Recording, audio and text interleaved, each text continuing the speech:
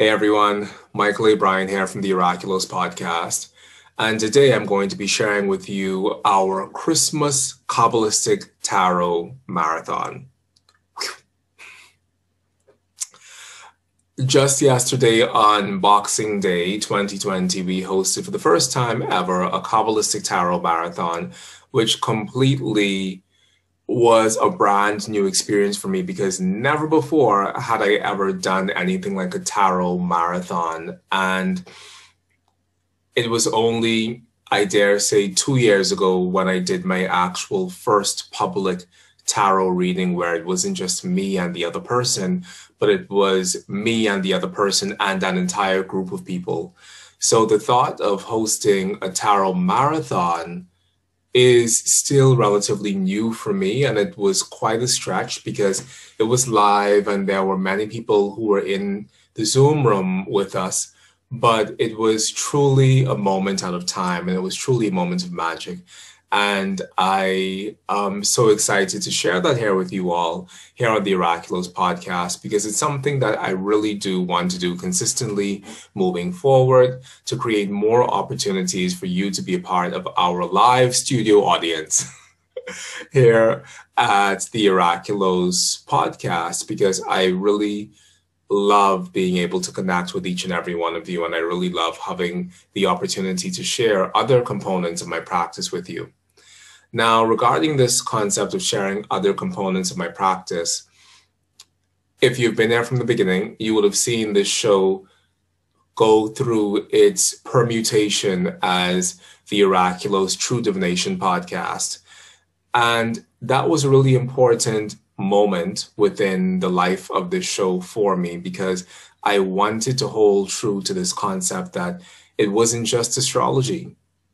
It wasn't just astrology that we did here. This was a much vaster field of esoteric inquiry that had astrology at its core and at its center, but that wasn't solely astrological, or that wasn't solely based on astrological technique as we know it today, because truthfully, everything in my opinion is astrological. The other things that I do within my practice of the Western esoteric tradition are astrological. The Kabbalistic Tarot, Hermeticism, chiromancy, reading the lines on the palm of your hand, geomancy, all of these things have a basis in astrological language.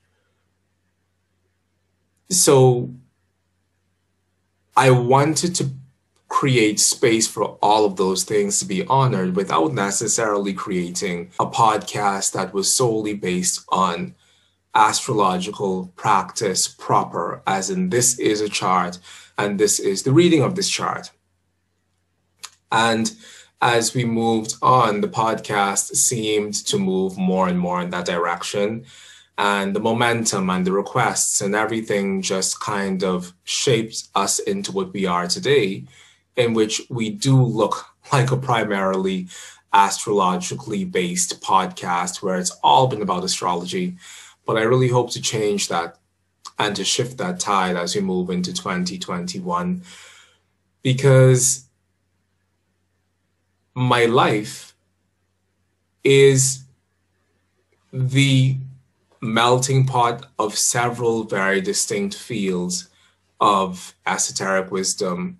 And while astrology is that base, there's also the tarot and that entire beautiful tapestry of language that's a part of tarot. And there's also the runes and geomancy and I Ching and all of these parts of myself that represent a wider orientation to not just astrology proper, but also mysticism and magic as also being this rich part of our internal understanding of how our ancestors interacted with this cosmos in which we live.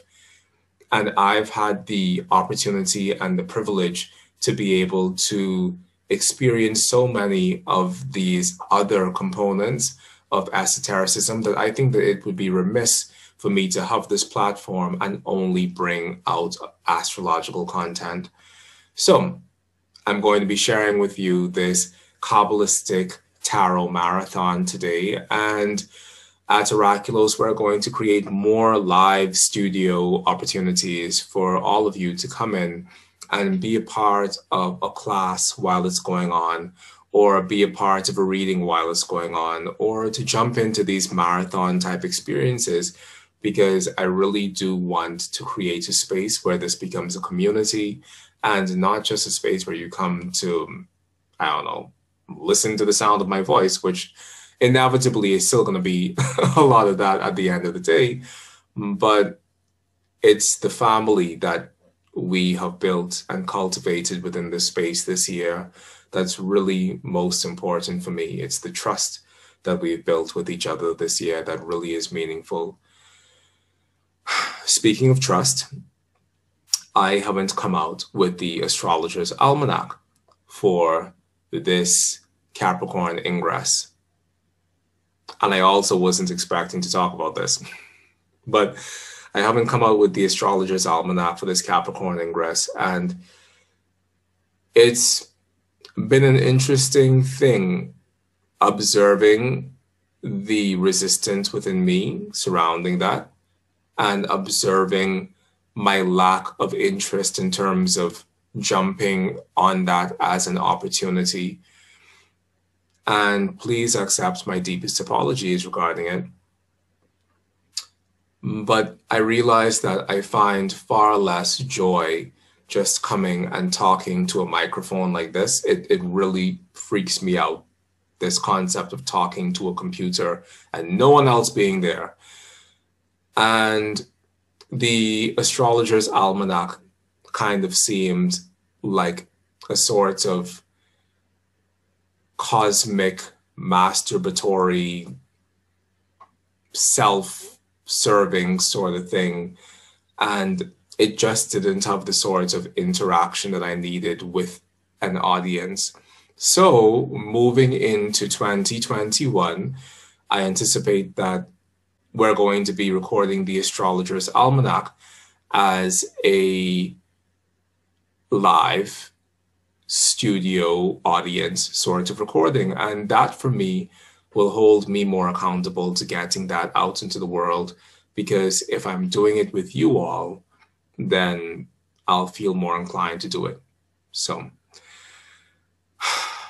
forgive me. This has truly been an extraordinary year, and it's been an extraordinary year within my life, and it's been an extraordinary year within all of our lives. And as I sit here in Oraculos studio, i.e. my bedroom, as I sit here and try to release all of the previously recorded content so that I am not moving into 2021 with pre-recorded content, but I'm actually getting it out into the world now. As I go through that, I have so many feelings within me. And a part of that feeling process is this thing where I realize that within this 1 year alone, the space that we share has gone from being nothing into becoming something. And wow, you know? And so many of the students who study at Oraculos have found us through this space. So many new friends who I never would have thought I would have been friends with before have found us in this space. So many people whose work I honor and whose work I respect and love and cherish have found us in this space. And I am just dumbfounded that something as tiny as this could grow so big in such a short space of time and could actually be a beacon of light or hope within the lives of people. And that's really all that matters to me, the fact that we can create spaces like this, spaces of genuine magic, and know that not only are these spaces important, but also know that spaces like these are the most important spaces, especially in years like this, when so much of our external points of connection have been cut off. The fact that we can create a community of sorts here on the Oraculos podcast and grow from each other and learn from each other. And you send me your emails and you let me know how you feel, and just have this space of open and honest conversation about things that are truly magical, things that for the most part other people around the world don't even think that the conversations that we have here are important, but they're conversations that give our lives so much meaning, and they're conversations that add so much depth to the practices that we have, these practices of magic and mysticism and astrology and divination and all of these wonderful things. The fact that we can be here and join in the celebration of that has truly been for me a balm and a warm cloud and a soft space this year. So, as we move into 2021, my anticipation is that we're going to be having more of these opportunities, whether it's via a YouTube live or whether it's via a class that you can drop into, or something where we can just come together and talk and meditate and contemplate concepts together and contemplate this magic together, or even share in the love of an author or experience our common love of a book. It's something that I plan to grow here as we continue to grow our Oraculos universe together.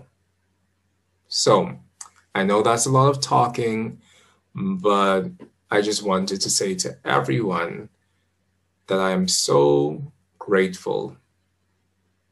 I am grateful beyond measure that you have given me your ears and you've given me your heart, and you've created a soft space there for me.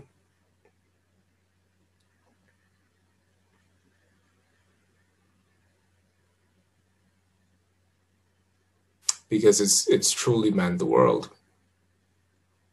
It's truly meant the world. And the fact that you would not only tune in once, but continuously tune in to hear the thoughts that are expressed on this show, whether they are my thoughts specifically or the thoughts of my colleagues and people who I love, but really a lot of my own ramblings, the thought that you would plug into this space and want to be a part of this space has truly meant the world to me.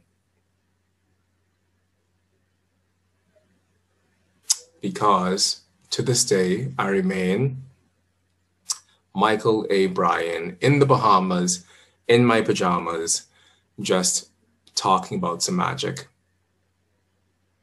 And I'm so grateful to all of you for being here with me to talk about some magic. So without further ado, here is another part of my wonderfully magical life, my life with the Kabbalistic Tarot, that I do hope to share more of with you as we march towards futurity together.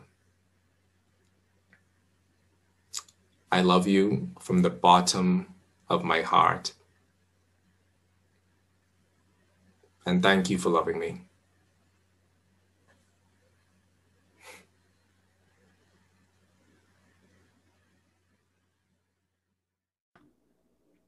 So I was saying that tarot within the US is created for the most part by a company called US Gaming Systems, which when I was younger, it was a little bit annoying because on the border of all of the cards, it says US Game Systems. So it's like, oh, I hate that. And it's the smallest, most inconspicuous thing in the world. But when you're working with tarot, knowing that it's a tool of divination, you don't want to see US Game System. Let me tell you exactly what it says. It says copyright. Copyright 1990, US Game Systems Incorporated. Why? Who comes up with this stuff? Anyway, that's what it says on all of the tarot cards. So if you're ever going to buy a tarot deck and that's going to be the make it or break it point for you, don't let it be. So that's the very first thing. Secondly, tarot is made, when they make these cards, they make them on a sheet of paper, well, a sheet of whatever this cardstock is, and it cuts out 10 rows of 8 cards, basically. So you have 10 rows of 8 cards, so you end up with 80 cards, you see? However, a tarot deck only has 78 cards. So in every tarot deck, for the most part, that you'll buy from US Game Systems, they have these 2 additional cards. Now, these 2 additional cards aren't actually tarot cards. These 2 additional cards are just introductory cards that, for the most part, come with every deck.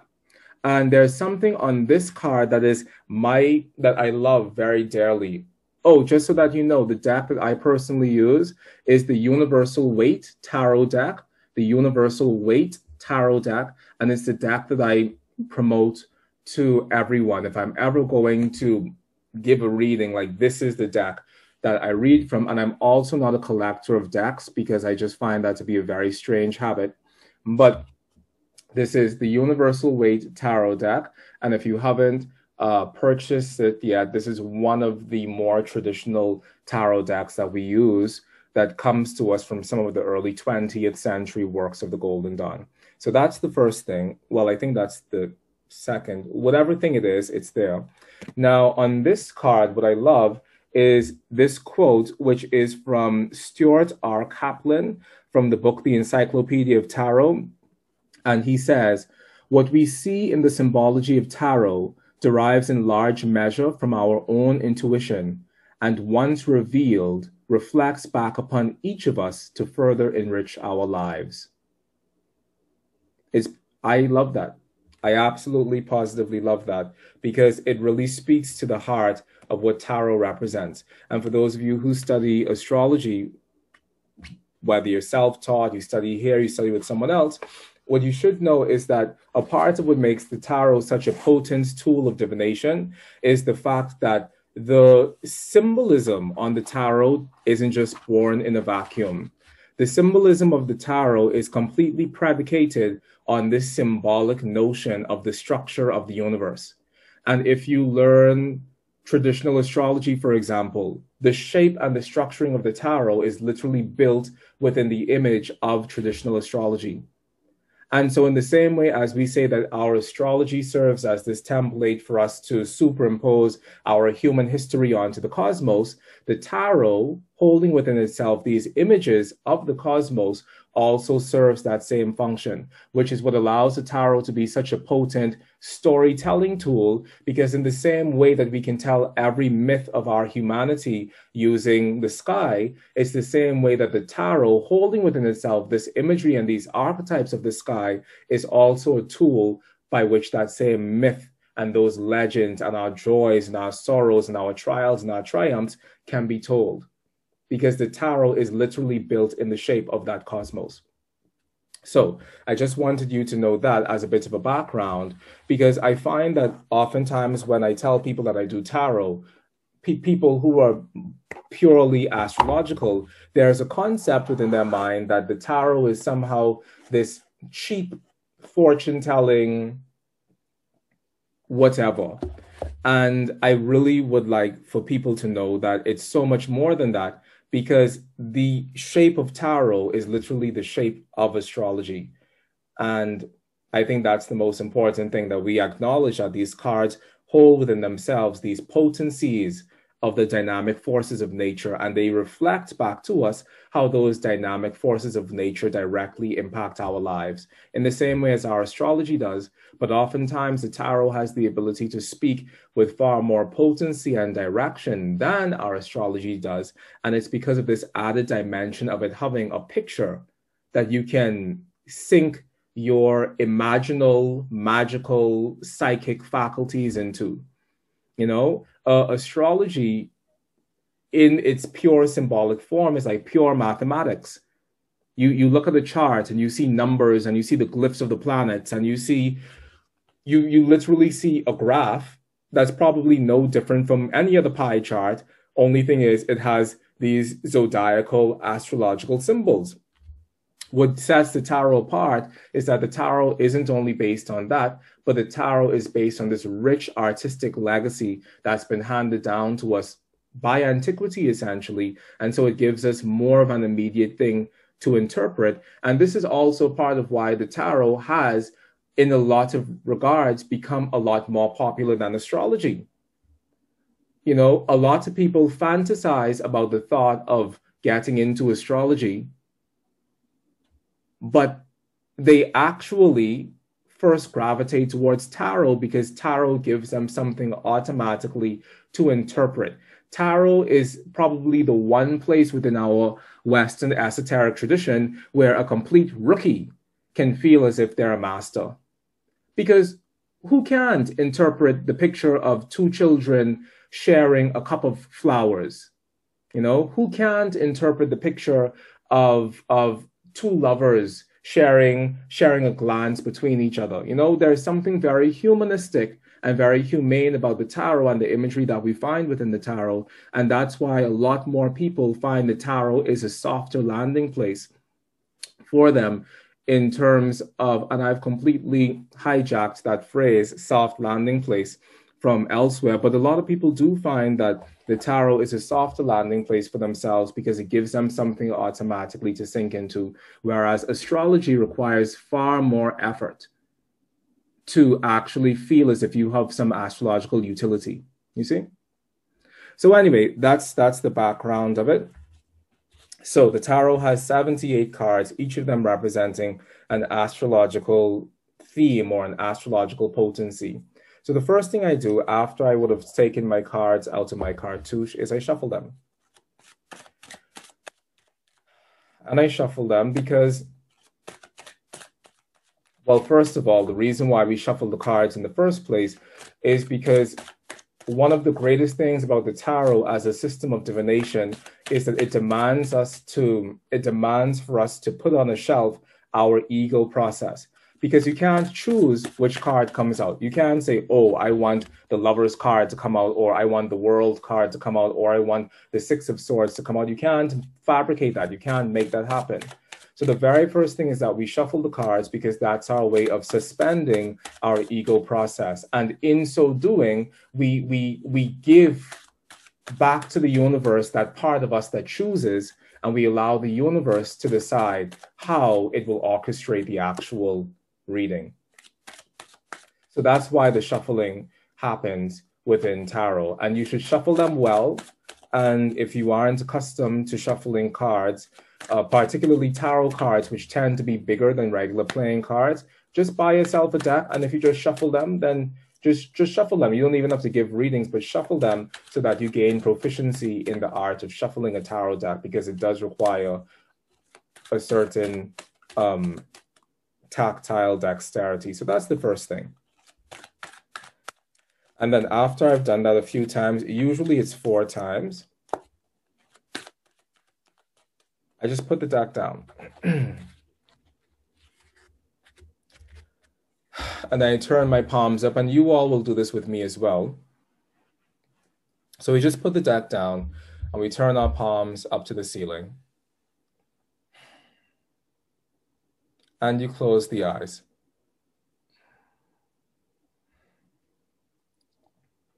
So that we're seated, in a sense, in this state of receptivity. And we're making this physical gesture to the cosmos, which is in fact an internal gesture to the cosmos, that in this moment and at this time, we are ready. Take a deep and cleansing breath. Release with that breath all that is negative or harmful to you. And receive now in its place all that serves your highest, most joyful good. And surrender to the waves of the breath and the breathing.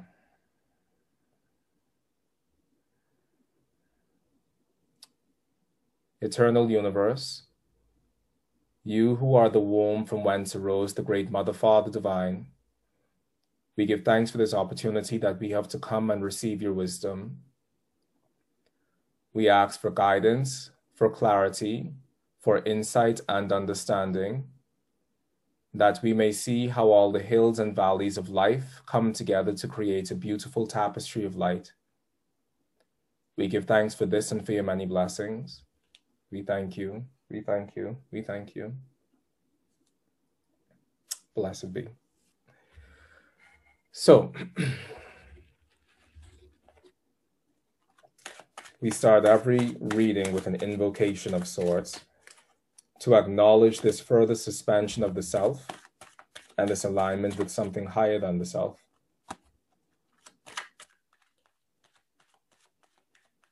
And then after that, I take a moment to do my final blessing over the cards, which is a silent thing, and it will take just a few seconds. But it's for the purpose of acknowledging that it's truly holy space and sacred space that we're stepping into.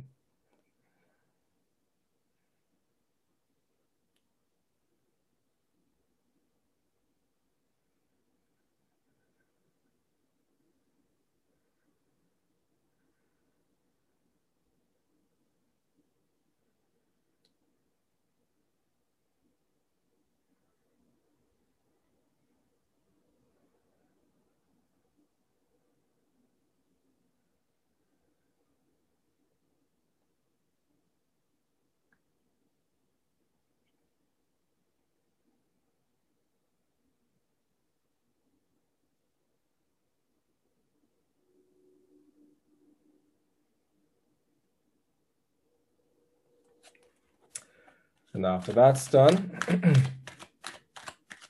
I shuffle them again. And after I've done my final blessing on the cards and shuffle them again, I feel a physical change in the heaviness of the cards. It's as if the cards themselves become lighter.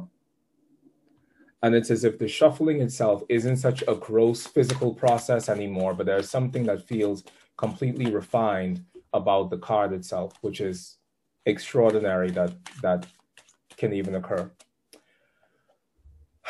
And now we're ready. So on the screen at the moment, and it keeps on shifting around, but on the screen at the moment is Ginny, then Ebony, and then there's a row of people who aren't getting read, and then there's Fevin, and then there's LaFleur, and then there's Fevin, there's Akash, there's LaFleur, there's Ken. So hello, Ken, and thank you for being here. Now, we are going to dive in. So Ginny Dodge, it's you. So I'm going to just spotlight this. Oh, it is spotlit.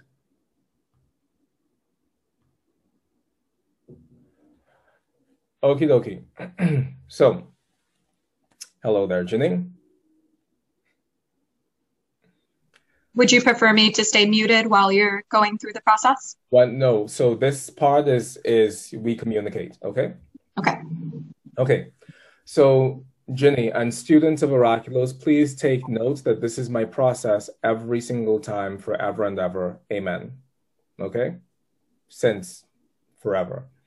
So Ginny, if you had one singular area of your life to focus on right now, what would that singular area be in one word? Career. If you could fill in the general statement, I am seeking guidance on, what would your next word or phrase be? Movement. What question organically comes up out of you when you consider that general statement? As in, if you had 15 minutes to speak to the wisest part of the universe about this singular question that you have, what would the singular question be? Should I move away from my current career towards a new promise? Does that feel like the essence of what you want to know? What was that? Does that feel like the essence of what you want to know? Yes. If you could narrow it down, is there a way to do that? Or is that the singular thing within your heart right now?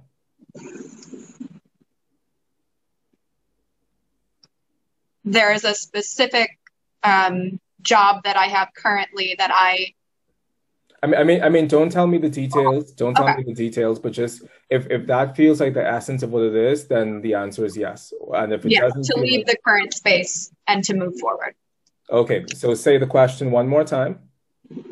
I'm seeking guidance on No, say it as a question. Let it end with a question mark. Okay. Should I move away from my current career and forward into a new direction? Good stuff. Now, the final question that I would ask, which I would ask in an actual full reading space, is, does this feel like an area of blockage, or is this something that you're just seeking general guidance on? Blockage. Okay, good. So the time of the question, we're not doing horary, but I'm going to get it in the recording just in case you all want to take a look at the horary chart later. The time of the question is 2:26 p.m. and the date is Saturday, the 26th of December, 2020. And the question is, should I, well, I'm going to write it down because I have to hold the question within myself as well. So the question is, should I, say it one more time for me. Should I move from my current career into a new direction? Good. Wunderbar. Great. And this is Ginny. Now, the first thing I do before I give the reading is I have to know within myself what of the several spreads I'm going to use. And because I'm a very simple person, I only use one of three. A 3-card spread, a 6-card spread, or a 10-card spread. By Ginny saying that this feels like an area of blockage for her, I know within myself that I'm going to use a 6-card spread because that's what I do for that sort of thing. And anyway, I'm just letting you know that. So Ginny, I'm going to shuffle these cards on your behalf, okay? Okay. And do I have your permission to stand as proxy for you? Yes. So I'm going to shuffle these cards on your behalf. And while I shuffle these cards on your behalf, I'm going to hold that question within my head and my heart, and I'm going to pump that question into the cards. But I also want you to hold that question in your head and your heart, and you also pump that question towards me. So say a question one more time. Should I move from my current career into a new direction? And I always want people to say that question several times so that that crystallizes as a seed of truth within themselves. Because just hearing yourself ask that question, it already does something within you to know that it's that real within you, you see? So it already serves as a catalyst for a greater process. So Ginny, while I focus on that question and you focus on that question, I'm going to shuffle these cards. And when you feel as if it's appropriate for me to stop shuffling, you say stop shuffling, okay? Okay. Okay, I'm going to start shuffling now.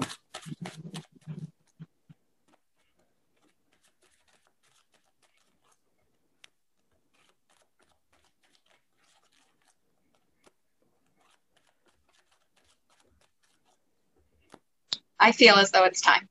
Keep focusing on the question. Keep focusing on the question. Keep focusing on the question.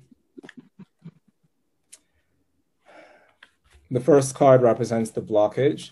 The second card represents how it manifested in the past. The third card represents how it's manifesting presently. The fourth card represents the lesson to be learned from exploring this blockage. The fifth card represents the should I move portion of your question. And the sixth card is the guiding spiritual insight. Mute yourself again.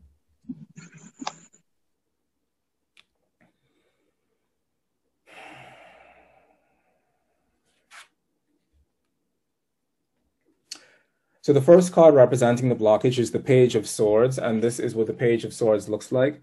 The Page of, oh, wow, there's a glare, but there we go. This is what the Page of Swords looks like, and the Page of Swords represents the earthy part of the element of air. And the Page of Swords is representing the blockage. So what this is saying is that you are at this moment poised and ready to move in a very specific direction with your intellectual self. It's as if you are, in a sense, waiting on the lightning to strike because you know within yourself that you have no more loyalties to the ground on which you stand. And that's something that we can see very physically within the card itself, but this is also it's also the deeper Kabbalistic dimension of the Page of Swords, being the earthy part of air. It's that there's a seed within you that's wanting to crystallize. There's a thought within you that's wanting to become real. And at this moment, you may not feel as if the ground on which you stand has the ability to hold the space for the reality of that thought or of that vision. So you are, in a sense, leaning in the path of action, leaning already out of the door, knowing that the place where you stand doesn't have the ability to hold or support you anymore with any deep sense of loyalty. So from an emotional level, you may have already separated yourself from that space because you are waiting on the lightning to strike. And I think that's a very important thing when we think about the Page of Swords, this concept of it waiting for the lightning to strike, because oftentimes we find ourselves in situations in life where we are, in a sense, waiting for lightning to strike in order for us to feel as if we can mobilize ourselves and move beyond the place where we currently find ourselves. So the blockage, the Page of Swords coming up as a blockage, may indicate the blockage of you probably having not yet experienced that lightning striking. And as a result of that, you still being in this valley of waiting, knowing that there's something within you that's standing guard and that's holding vigil, essentially, because you know that the moment you get the indication that it's the appropriate time to leave, you'll be gone. Now, the card that represents the past as it relates to the situation is the Emperor reversed. And the Emperor within the tarot is representing Aries, as in the actual sign of the zodiac, Aries.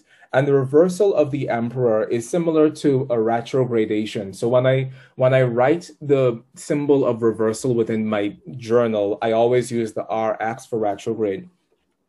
And what the Emperor reverse says is that the interesting thing with the Emperor is that it could indicate another person within your situation, and the other person that it indicates could literally be a man, a male figure who holds this role of the emperor reversed. So I'm going to give you an interpretation of this card as being another person, as well as an interpretation of this card as being another aspect of yourself. So if the Emperor reversed represents another person, it represents someone who essentially was extraordinarily defensive, and they were defensive because they felt as if they were losing power within the situation. So it caused them to show how essentially weak they were because of your possibly already internal desire to leave. It's like, if I desire to leave a thing that I used to be deeply attached to, and somebody else's power was derived from the depth of my attachment, then my desire to leave is something that ripples into this space, and it's something that makes this other person feel uncomfortable to the point where that person can possibly become tyrannical, that person can possibly show their ugly fangs, or that person can show their own vulnerability in terms of you and this decision-making process that you have. If it represents you within the past of the situation, it says within the past of the situation, you found yourself having to completely strip yourself of everything. You had to divest yourself of any sense of being powerful, and you had to really, there's this image that I always have when I think about the Emperor reverse. It's like you have to become naked and allow yourself to go to the river to be baptized, essentially, because you realize that the source of power that you may have held on to may have been a forced power or a contrived power. And now you realize that you're moving into a territory within your life where that sort of force, contrived essence of self has no place. As I say that, I feel as if it's representing someone else because it doesn't seem to match the story that we're already saying. Jenny, do me another favor, turn off your camera, and not because I'm looking at you at all, but just because that's always a thing that I ask my clients, because I don't want for that visual feedback to sully my clarity. Now, the next card is the Nine of Swords reversed, and the Nine of Swords reversed is representing Mars in Gemini. Within the tarot, this is the decan of Mars in Gemini. And then the decan after this would be the Sun in Gemini, because we know that that's the Chaldean order and how that operates. So anyway, the Mars in Gemini situation is giving me further indication that this Aries reversed person, as being the Emperor, may actually represent someone else within your situation, because the Mars in Gemini reversed brings with it the feeling of oppression, as if I'm on a job, I'm within a working environment that gives me a great deal of mental anxiety, because I don't feel as if I can actively fight against the tide of the oppressive forces within this space. So because I can't fight externally against this person, it internalizes and it becomes anger, and that anger unexpressed becomes sorrow, and that sorrow unexpressed becomes depression, and that depression unexpressed becomes a seed of we'll be easy on the words, but that depression unexpressed becomes a seed of deep self-doubt, because it's like I'm in this space and I find myself suffering in this space that I'm in, and I want to get out. Like, I genuinely want to extricate myself from this environment, but for whatever reason, I'm allowing myself to stay here, probably because I genuinely can't leave right now, which takes us back to the Page of Swords, which is saying that, emotionally, I have no attachment to this ground on which I stand. But at the same time, I know I want to leave. And then the Nine of Swords is saying, on top of me wanting to leave, I have this deep feeling within myself that I can't leave. And as a result of feeling as if I can't leave, it starts this entire cycle once again of the anger, which becomes the sorrow, which becomes the depression, which becomes the self-doubt, because I know that truthfully within my heart of hearts, this bed that I'm lying on, it doesn't feel like a home. So when we think about the Nine of Swords, we're essentially thinking about a peregrine Mars, and the peregrine Mars in Gemini is a Mars that causes a constant fire on the mind.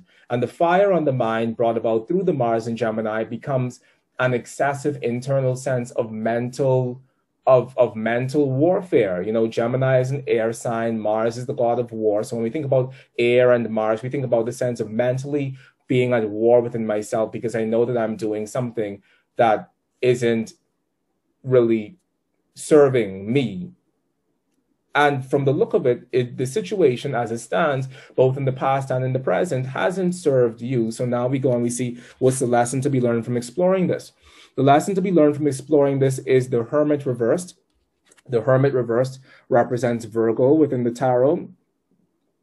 And it also represents the Hebrew letter Yud, which, people in English say Yod, because it's within our nature to anglicize words, but it's Yud, Y-O-D. So the Hermit reversed representing the Yud is once again this feeling of a retrogradation of the things that the Hermit represents. So what the Hermit reverse says to you is that one, you need to dig your heels into the ground, because with the Hermit reverse, what it can do is it can create this mental situation for yourself that doesn't have any actual reality to the situation in which you find yourself. And oftentimes we create these fortresses of solitude within our mind because it serves the purpose of helping us get over the anxiety or the suffering that we might currently find ourselves in. And so with the Hermit reverse, we have this sense of the Hermit has buried his head so deeply in a very particular perspective of a sort of reality that he wants to have, even if that reality has no actual bearing with the reality that he finds himself in. And by he, I'm referring specifically to you. So the Hermit reverse is saying we have to shake off that piece of us that wants to hold on to a vision that is safe but not helpful. And that's a very important thing, especially if you're wanting to move forward.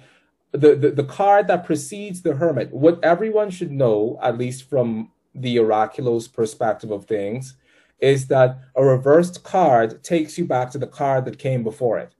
So the Nine of Swords reversed takes you back to the Eight of Swords upright, which came before it. And the Eight of Swords upright has to do with the confrontation of you and your fears, you confronting the fears that you have within your heart, you see? The Emperor reverse takes us back to the card that came before it. And the card that came before the Emperor is the Empress. And so the Empress, being the card that comes before the Emperor, says it's drawing you back to a place of softness and a place of really knowing what your values are and whether or not the space that you currently find yourself in has the ability to be supportive of those values there. And then the Hermit reverse takes us back to the card that came before it. And the card that came before the Hermit reverse is the Strength card. And the Strength card, which is representative of Leo and the Hebrew letter Tet and several other things. But the Strength card is this call for you to remember yourself, and this call for you to remember who you are and who all of us are, whether or not we work in somebody else's organization or our own, is we are all sovereign entities and we are all our own bosses at the end of the day. And when we allow ourselves to shift so strongly into this place where someone else begins to have power over us as opposed to power with us, then that becomes a place where we feel as if we're feeding this demon that can never fully be satisfied. And that's kind of the energy of the Emperor reverse, because the negative side of Aries is that Aries has this insatiable hunger, and the Bible spoke about it being the lion seeking whom it may seek, kill, and devour sort of thing. And so the purpose of all of this for you is to realize the realities of the situation that you're in right now, realize the ways in which your defense of yourself within that situation may not be the most helpful, and realize this call back to your own sense of self-sovereignty, even if you do find yourself in a place of employment with someone else, that the first step towards the freedom that you're looking for is to create a sort of scenario that makes you feel strong, or to create a sort of scenario that makes it feel as if there's an equal exchange of energy within the space that you inhabit. Because if there is not that, then Houston, we have a problem. Now, the lesson to be learned from exploring this entire situation is symbolized by the Lover's card. And the Lover's card is representing Gemini within the tarot. So it's interesting that we have a very airy situation going on. But the Lover's card, which is saying, should I leave my current position and go to something else? Basically, the Lover's card is the path of least resistance. And the Lover's card is the path of effortless exchange between you and the thing that you are calling your lover. And we want to seek out those places of effortlessness and ease within our lives. And so what you have to ask yourself is the place where I'm in, even if I make these shifts within myself, does this place allow me to feel as if I inhabit a space of effortlessness and ease? Or does it still feel as if there's a tenuous, precarious sense of the balance between me feeling powerful versus me feeling powerless? Because if that is the case, then that is not your path of least resistance. And so this moment is calling for you to look at where are the places where you find beauty, where are the places where you find more flow than force, because flow can take you places that forces never will. So where are some of the places where you find the sense of more flow as opposed to force? And is it truly manifesting in this space, even if you make the internal alterations that you have to make to set you up to be in a greater space of freedom? Because if the answer to that question is no, then the greater answer to the question that you're asking is that the environment that you're in, it doesn't have the seed stuff to make you feel held, or to make you feel supported, or to make you feel as if you're having this effortless exchange between yourself and the greater, or between yourself and the numinous. And the things that we're doing, insofar as those things tie into our calling in life, should always be things that make us feel a sense of exchange between us and the divine. Whatever work you're in, whatever field you're in, anything can be a yoga. It doesn't just have to be the practice of yoga itself. It doesn't just have to be a specifically spiritual practice itself. Your cooking can be a yoga. You're taking care of your nieces and nephews can be a yoga. Anything can be a yoga, but you have to really see what things are you doing, what activities are you doing within your life that allow you to feel as if you're in a space of union with something greater than yourself, versus feeling as if you're just unifying yourself deeper with the world of matter. Because once again, matter can take you, spirit can take you places that matter never can. So is your spirit truly gushing forward within the current space that you're in, or is it not? If you make the changes within yourself towards freedom, does your spirit gush forward, or does it still feel like an uphill battle? Because if it still feels like an uphill battle, that's the internal indication from within yourself, also from outside of yourself within the greater cosmos, that the place where you are is some place where you shouldn't be.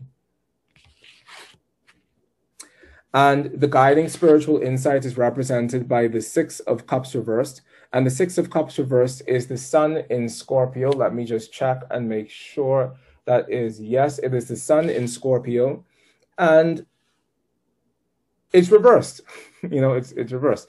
And the reversal component of it is a sullying of what the Six of Cups would represent by itself. So the Six of Cups by itself represents the wonderful pleasure of nostalgia, basically. It represents the sun illuminating the deep and meaningful heart of Scorpio that holds on to things from the past that truly carry a sense of fulfillment and joy, and that truly carry a sense of lasting pleasure. That's the sun in Scorpio component. However, it's reversed.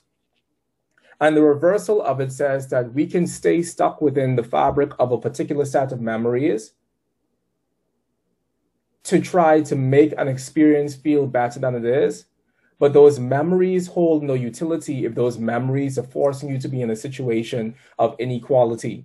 And the inequality theme is really coming up very strongly within this. The inequality between you and the environment, the inequality between you and someone else in particular, the inequality between you and this dream that you have, and the way in which you feel a sense of derision and strife and a schism between you and your ability to move towards that. And then fundamentally, the Six of Cups reversed is furthering this wedge of inequality and saying that it doesn't feel as if we're both sharing in the same sort of holy space. It feels as if you're lording it over my head, that you are the older one, that you are the wiser one, that you are the more supreme one, or that you are the more in whatever articulation of more there may be. And what it does is it causes a pattern of negativity, which is essentially a seed from your own past to be remade manifest within this situation. So then the greater question that comes up is, how does this situation carry the essence of an even greater body of past experiences in which inequality may have been a centralizing theme? Because if you can see the seed of the past being remade manifest within this moment, then one, it's saying that this moment is a critical turning point for you within a larger structure of your own life. And secondarily, that if you don't allow yourself to deal with this situation as it is, then this seed of inequality that continues to come back from the past, it will continue to manifest itself within other spaces of your life. We could leave anything. We could leave any job behind, any relationship behind, anything behind. But if the fundamental seed of what it is we're trying to leave hasn't been eradicated, then it manifests within the next one. And then I find that every single job I enter carries the same sort of dynamics as the last one. And every single person I date carries the same sort of emotional dynamics as the last person I dated. And I'm having to make the same sort of compromises within my life because I haven't first dealt with this singular seed of a thing that continues to manifest itself.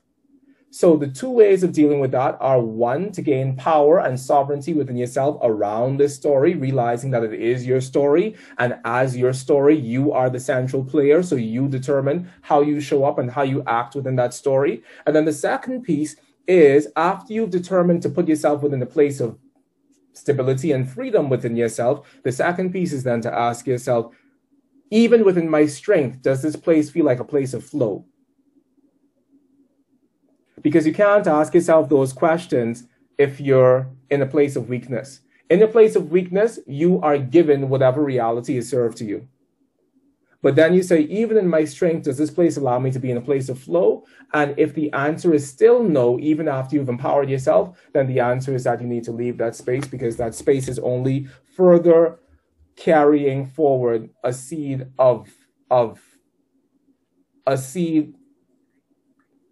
that can bear no fruit. The underlying card, and then I'm done because we have to move on, but the underlying card of the entire thing is the Three of Pentacles reversed, and the Three of Pentacles reversed represents Mars in Capricorn. But once again, it is this reversal of the Mars in Capricorn theme, even though we love Mars in Capricorn. What it says is that you within yourself should look to see whether or not the work that you're holding on to is a work that prevents is a work that allows you to avoid the pink elephant in the room.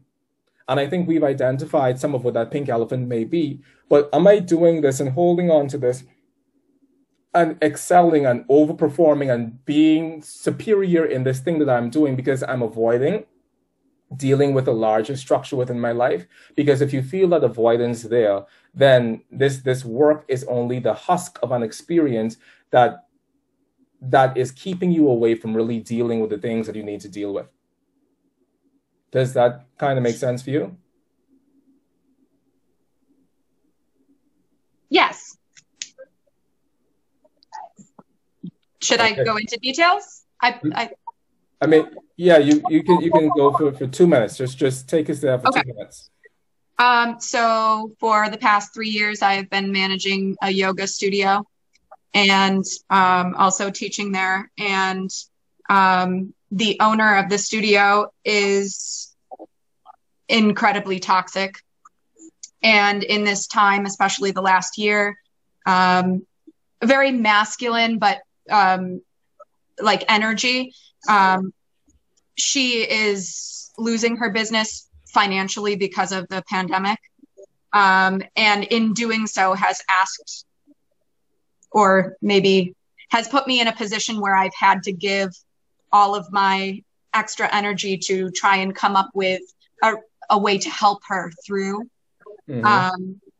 So when you said like the biggest thing, like immediately that start of no more loyalty to the ground in which you stand on is like where I'm at, that experience of like excelling or overperforming. What can I do to help you, to keep your business alive, to, you know, keep you afloat? And when you said we aren't sharing the same holy space, that rang really heavy to me as well, is that, you know, there's just this feeling of oppression or like unexpressed gratitude from her for what I've been offering. So yes, extremely, all the things you said about it being a recurring seed manifest as well. That is huge. So yes, spot on. Thank you, thank you, thank you, thank you. You're very, very, very welcome. Okay, so I'm going to call on Shauna Dawkins, my darling. So Jenny, mute yourself again, please. Hey. Shauna, can you, so I definitely went over 15 minutes. So can you tell me when I'm at the 7-minute mark, please? Okay, no problem. Let's call it 16 minutes and tell me when I'm at the 8-minute mark, okay? Okay, perfect. All right, and I'll tell you when to start timing, okay? Okay, got it. Great. Who is the next person after Jenny?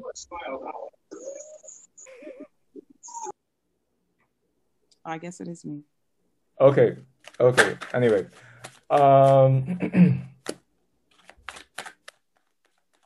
after each reading, I shuffle the cards in between to create that same situation as before, because the cards will carry the imprint of whatever the last reading was, you see? And I don't even know how better to explain that, but that's just the truth. So,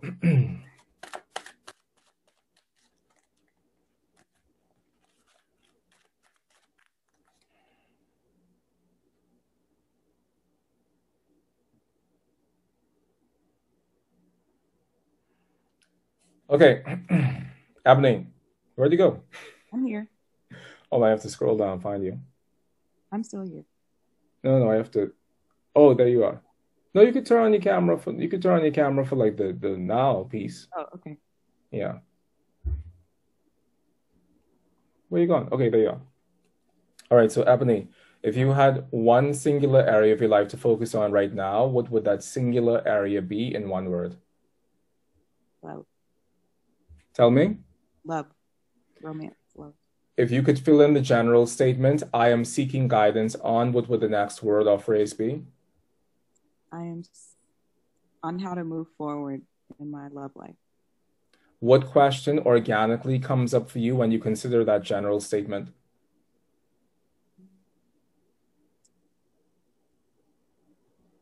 What can I expect when it comes to love? Okay, so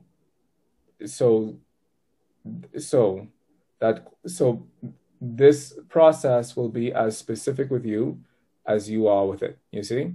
And so in the same way as when it comes to horror, we really only deal with very tight-knit questions, it's the same sort of question that we want from you right now, because you will receive the answer that carries the seed of specificity that you bring. So go within, and you don't have to like call anyone's name or anything, but see if you can isolate the seed of specificity within that realm of your life. Okay. Was the vision that I had about love correct? Say it one more time, my dear. Was the vision that I had about love correct? Okay, cool. Does that feel like the most specific articulation of that question for you? Yes. Okay, good. Now, my other question, because if this were an actual client consultation, which it is an actual client consultation, but if this were a private consultation, I'd ask, does this feel like an area of blockage, or is it just something you're seeking general guidance on? General guidance. Okay, cool. So the question is, was the vision I had about love correct? And the time of the question, for those of you taking notes, is 2:56 p.m. in Nassau, Bahamas. And the reason why you have to take my time zone and not your time zone is because I'm the one who is facilitating the moment. So if you are going to look up the horary chart, the chart would be for 2:56 p.m. in Nassau, the Bahamas. Okay? And state your question again for me, Ebony. Is my vision that I had about love correct? Is my vision that I had about love correct? Great. So the spread that we're going to do is called the Celtic Cross Spread. Shauna, you haven't started timing yet, so don't. And that's just because this is a general guidance situation that Ebony is asking about, and that is a spread that more readily predisposes itself to a general guidance sort of thing. So Ebony, come back on. Where'd you go? I'm here. Okay, hold on. Something keeps happening and you keep coming out of the screen. There you are. All right. All right, so Ebony, I'm going to do I have your permission to stand as proxy for you? Yes. So I'm going to focus on your question in my head and heart, and you're going to focus on your question in your head and heart, and we're both going to pump that question into the cards. And when you feel as if it's appropriate for me to stop shuffling, you're going to tell me to stop, okay? Okay. I'm going to start shuffling now.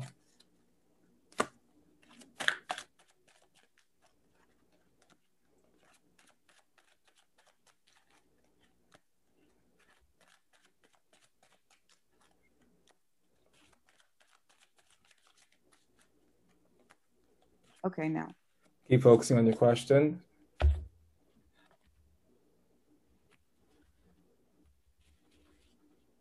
Keep focusing on your question. The first card represents you. The second card represents the underlying energy of your situation. The third card represents where the situation is rooted and where it comes from. The fourth card represents the past as it relates to your situation. The fifth card is the energy of your free will. The sixth card is the near future that's currently evolving. The seventh card is your attitude and how it influences the situation. The eighth card is the environment and how it influences the situation. The ninth card is the energy of your hopes and fears. And the 10th card is the final outcome. You'll watch the recording 10 times, 20 times, 30 times. Okay.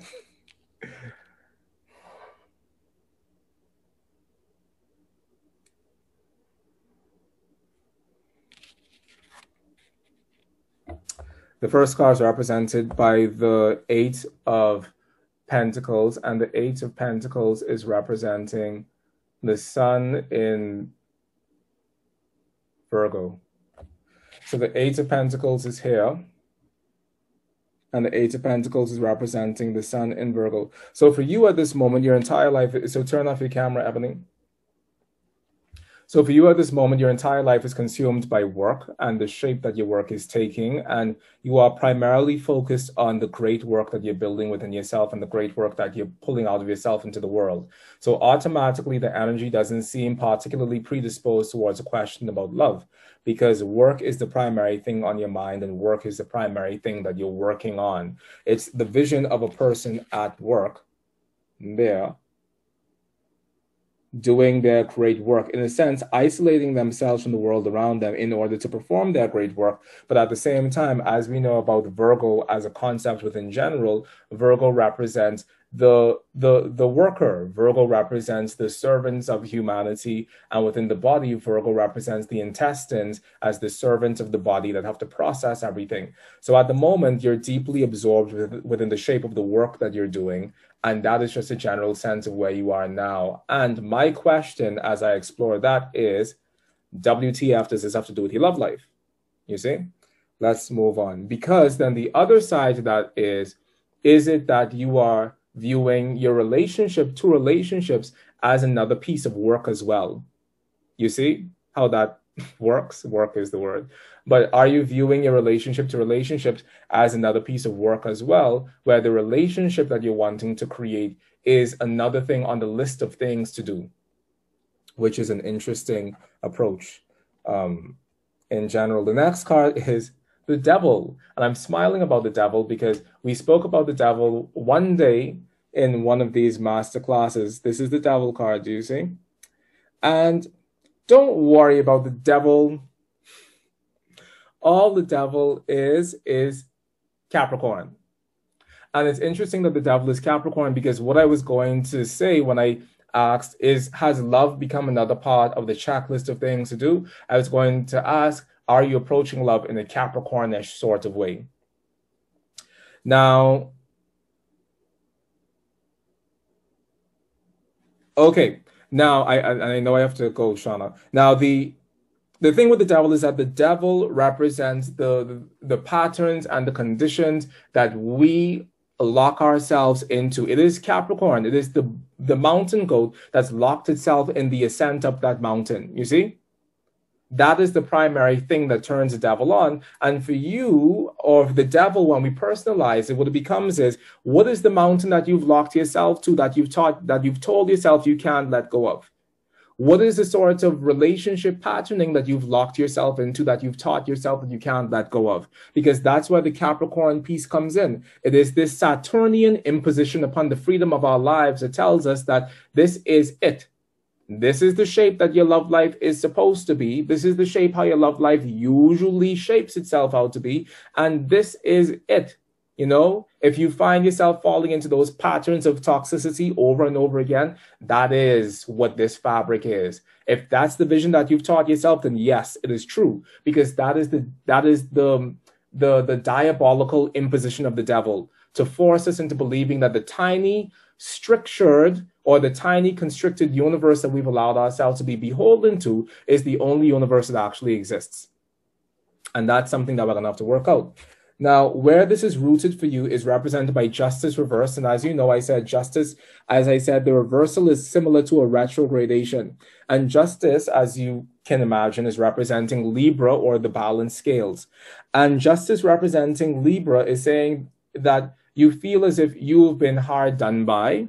You feel as if you've been treated unfairly. You feel as if consistently within the nature of your relationships has taken a very justice reverse sort of stance against you, as in, I continuously find myself unfairly placed or unfairly positioned or unfairly viewed or unfairly seen. And as a result of that lack of fairness, as I've explored this realm of my relationships, I've always felt as if the decisions that I've made have set up a body of karma that has led me to an ultimately unfair end as well. And because it's a reversed card, it takes us back to the card that came before it. And the card that came before justice is Fortuna, or the Wheel of Fortune. And what that says is that, well, can you step away from that momentum long enough to realize that everything that's going on within your life is going on as a result of an immutable universal law. And the immutable universal law that's in play in terms of your love life at this moment is the law of cause and effect. Every seed you plant will bring back a tree of its own nature. And that is really the lesson of justice reversed. You feel as if you've been hard done by, but are you aware that every tree that you planted is bringing back to you a seed of a similar kind? You see? And you're meant to find that similarity within these seeds, because that similarity is going to indicate for you that maybe I should be planting a different type of seed.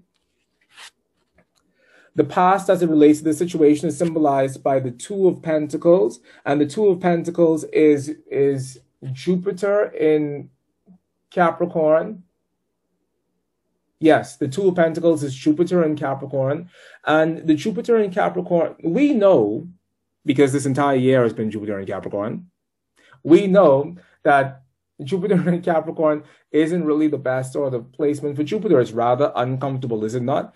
And in a similar manner as this year has been a balancing act for all of us, this Jupiter in Capricorn situation here is a balancing act as well, because the balancing act becomes, I know that this thing that I'm wanting in my life, this love is important, but then this work is also important too.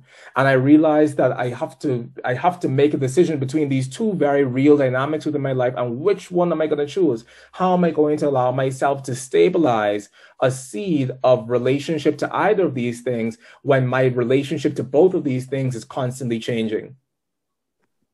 8 minutes, Michael. Thank you, my dear. And so that becomes the question for you within your life. And Shauna, now tell me when I'm done, when the time is up. Now that becomes a question for you within your life, but it was a question for you in the past because you found that the relationships that you may have been entering may have been turbulent ones, and the turbulence of those relationships may have spilled out within your actual work and the actual fabric of your material life around you. And the fact that you were able to juggle it doesn't say that you were handling it well. We have a tendency to think that coping is the same as healing, that a coping mechanism is the same as a healing mechanism, but coping is just coping. And what coping is you allowing yourself to be satisfied with the lowest amount of satisfaction necessary in order for you to get by. But that's just coping. That's not healing, and that's not handling. You understand? So as a result of this, it's pointing out the fact that, yes, you may have built wonderful coping mechanisms around the structure and the shape of the loves that you've had in the past, but that isn't necessarily skillfulness, because skillfulness is first identifying the place where it's not working and how it negatively impacts the physical security issues of your life, and then realizing that my goal in life isn't to cope with this, but my goal in life is to transform this and to turn it into something else. Now, the energy of your free will is represented by the 9 of Pentacles, and the 9 of Pentacles is Venus in Virgo. And we also know that we're not too fond of Venus in Virgo. We just had Jupiter in Capricorn. We don't really like Jupiter in Capricorn, never at all. And then the next one is Venus in Virgo. We don't like that one either. So the question is,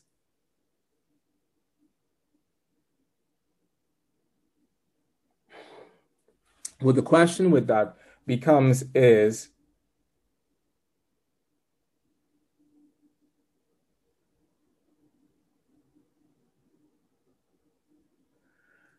it's a doozy, because the question there becomes that, are you, the Venus in Virgo imperative is the imperative to stay alone and know that a part of what it is you're trying to build right now requires you to have the sacredness of aloneness, or the sacredness of knowing that this aloneness is important, because this aloneness is allowing you to build your life the way you want it. But when we turn that upside down, it becomes a wild sort of impulse within you that is so desirous that it's willing to push aside its relationship to its stabilities in order to pursue this thing in a way that overwhelms you. You know, so the tendency here that we see is that the love situation becomes an overwhelming impulse and an overwhelming blind sort of impulse. And the Venus in Virgo upside down takes us back to the Sun in Virgo, which tells us, can we measure our step, and can we learn how to be measured in our step well enough so that it doesn't feel like this overwhelming flood that comes through us. And so you're being cautioned to walk instead of run, but you're also being cautioned to really live practically and live with stability within this area of your life. Now, the near future that's coming into being as a result of this question is represented by the King of Swords reversed, and the King of Swords represents the fiery part of air. So it's similar to that Mars in Gemini, but it's not quite that. But it is definitely a Gemini energy. The King of Swords represents the final decan of Taurus and the first 2 decans of Gemini. That's what the King of Swords is. And so what it says is that you're going to be interacting with someone.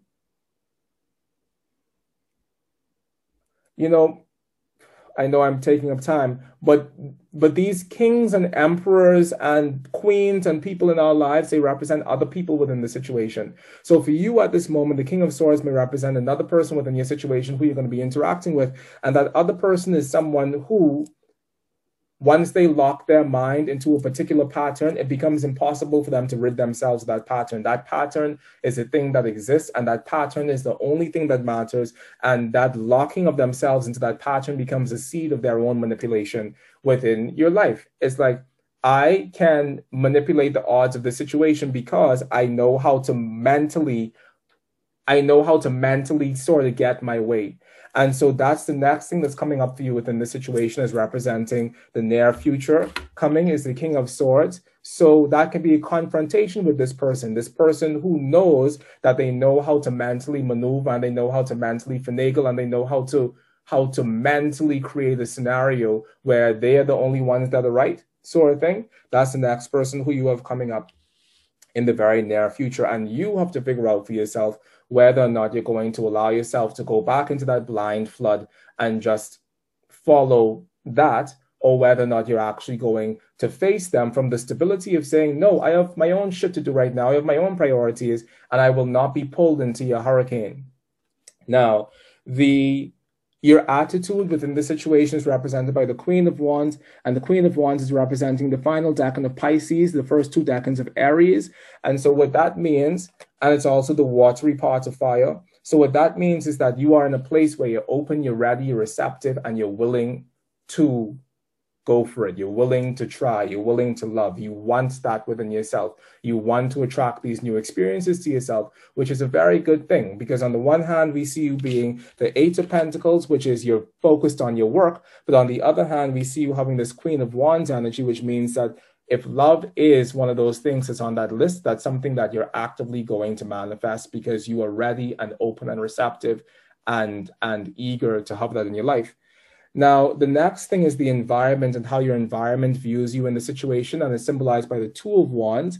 And the 2 of Wands is Mars in Aries. And Mars in Aries it's called the Lord of Dominion within the Kabbalistic Tarot.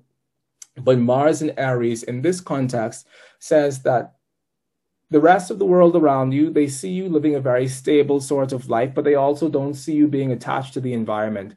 They see you wanting to leave, which is different from the Page of Swords thing that we got in the previous reading. This one is, I'm here, but I'm not satisfied here because I actively want to leave, and I actively want to go out into the world, and I actively want to stop looking in these tourist magazines. I want to jump off the balcony. I want to, for the feeling of being bored, I want to go out and live my life again. There's this story of Alexander the Great that said that after he had already conquered the world, he jumped off of his balcony because he was so bored and there was nothing else to do. So he jumped off of his balcony because he wanted to feel like a buzz again. And that's the sort of way that the world may see you right now, that you're comfortable to the point of being bored and you want to jump off of the balcony and experience new things. And that's not necessarily a bad thing, because it follows very nicely the Queen of Wands energy. Now, your fear is that you are damned to infortune. And I say damned to infortune because you have the Wheel of Fortune reversed. And the Wheel of Fortune reversed as a fear is saying that I fear that the odds will forever not be in my favor. You have to understand that that is a fear. And that is a fear. Thank you, my dear. That is a fear that exists within your mind. But that fear that exists within your mind, my dear, is not the reality of life. Is not the reality of life. And if you could separate yourself from that fear as being a material force within your life, then what you'll find is that Wheel of Fortune reversed, which is the 10th card within the Major Arcana, it takes you back to the card which came before it, which is the Hermit. And like I say, reversed cards take us back to the card that came before them. That is a oraculous tenet, and just go with it, because I found it to be true. So the Wheel of Fortune reverse takes you back to the Hermit card, which came before. And the Hermit card, which came before it, is all about how am I digesting the experiences of my life? Because the hermit is Virgo and Virgo is the intestines within the body. So how am I digesting the experiences within my life? And how am I allowing those digested experiences to teach me about what it is I do want within love? So if I've had shitstorm, shitstorm, shitstorm, hurricane, hurricane, hurricane, I don't know where exactly you live in the world, but whatever your natural catastrophe is, blizzard, blizzard, blizzard. If all I've had is blizzard, blizzard, blizzard, since King Hatchet was a hammer, then now at this moment, what does that teach me about what I actually want? Because if I allow that to give me an education, if I allow those quote unquote failures to actually be feedback within my mind and give me an education, then I will educate myself about the sort of love that's really sustainable for me. And there's no greater education than that. So that is the hope, the seed of hope that comes out of this fear, that by facing that, you'll be able to educate yourself about what really is most important and the sort of love that you want. Because there's nothing like having a shitty romance or a shitty relationship to teach you about the sort of relationship that you do want to be in. And I think that that's a really important thing as well. Now, at the end of the day, the final outcome of it is the Seven of Pentacles. And the Seven of Pentacles represents Saturn in Taurus, which, you know, Saturn in Taurus. And what that indicates is that for you, it is going to be a piece of work within your life. So at the beginning, I was like, what the hell does this Capricorn shit have to do with anything? But it is going to be a piece of work within your life because it's an active working out of some of those past things that have said to you that this lowly form of love that I've manifested before is the only thing that's for me, or this unfair sort of love that I've manifested before is the only thing for me. That requires work to break that momentum. You understand? It requires a great deal of work to break that momentum. But the beauty of that is that once that momentum is broken, once that hard, dense, concretized earth is broken, you give space for something greater to unravel, and you give space for something greater to come up for you. And there's nothing more beautiful than that, actually, than knowing that you've actively dealt with your Saturnian cross in life. You've learned the lessons of that cross, and you've taken yourself off of that cross, and now you reap the rewards of what that cross has given you. That is a beautiful, beautiful thing. Because if you could stick in there and do the sweaty work and do the trench work and do the internal healing work, that is a dirty work because it does cause you to go and dig up through some stuff that you don't really like, then what you'll find is that there's something there that was waiting to flow that got stuck. As we dig into ourselves, sometimes we have fear, but all we find the deeper we dig into ourselves is more of ourselves. And you shouldn't be afraid of yourself. And the undercurrent card of the whole thing is represented by the Temperance card. And that is card number 14 in the tarot. And it represents Sagittarius. And it represents the Hebrew letter Samech. S-A-M-E-C-H, Samech. And the Temperance card is a beautiful thing to have as an undercurrent because it says, proceed with peace within your heart. You know, like, don't run because there isn't a necessity for you to run. And if you can proceed peacefully within the world, you'll find that you develop a seed of strength and stability and unwaveringness within yourself that doesn't get pulled into anybody else's hurricane. And I've said that 2 times, and 2 times is the magic number, is actually 3, but whatever. I've said it 2 times. And so what that means is that if there is a tendency to be dragged into somebody else's hurricane, and that dragging into somebody else's hurricane causes your own life to feel like a hurricane, and it causes you to respond with hurricane energy, as in you too become the hurricane, then the Temperance card coming up at the end is saying that, can you develop a seed of resolve within yourself? And if this is the lesson to be learned, if this is the diabolical story of the devil that keeps on repeating itself, I get dragged into other people's shit consistently. If the lesson to be learned from there is how to undo that patterning, then that is the greatest gift of all. Because who you become as a result of that is someone who is able to undo that thing within yourself long enough and consistently enough to the point where you develop an unbreakable peace within yourself that passeth all understanding.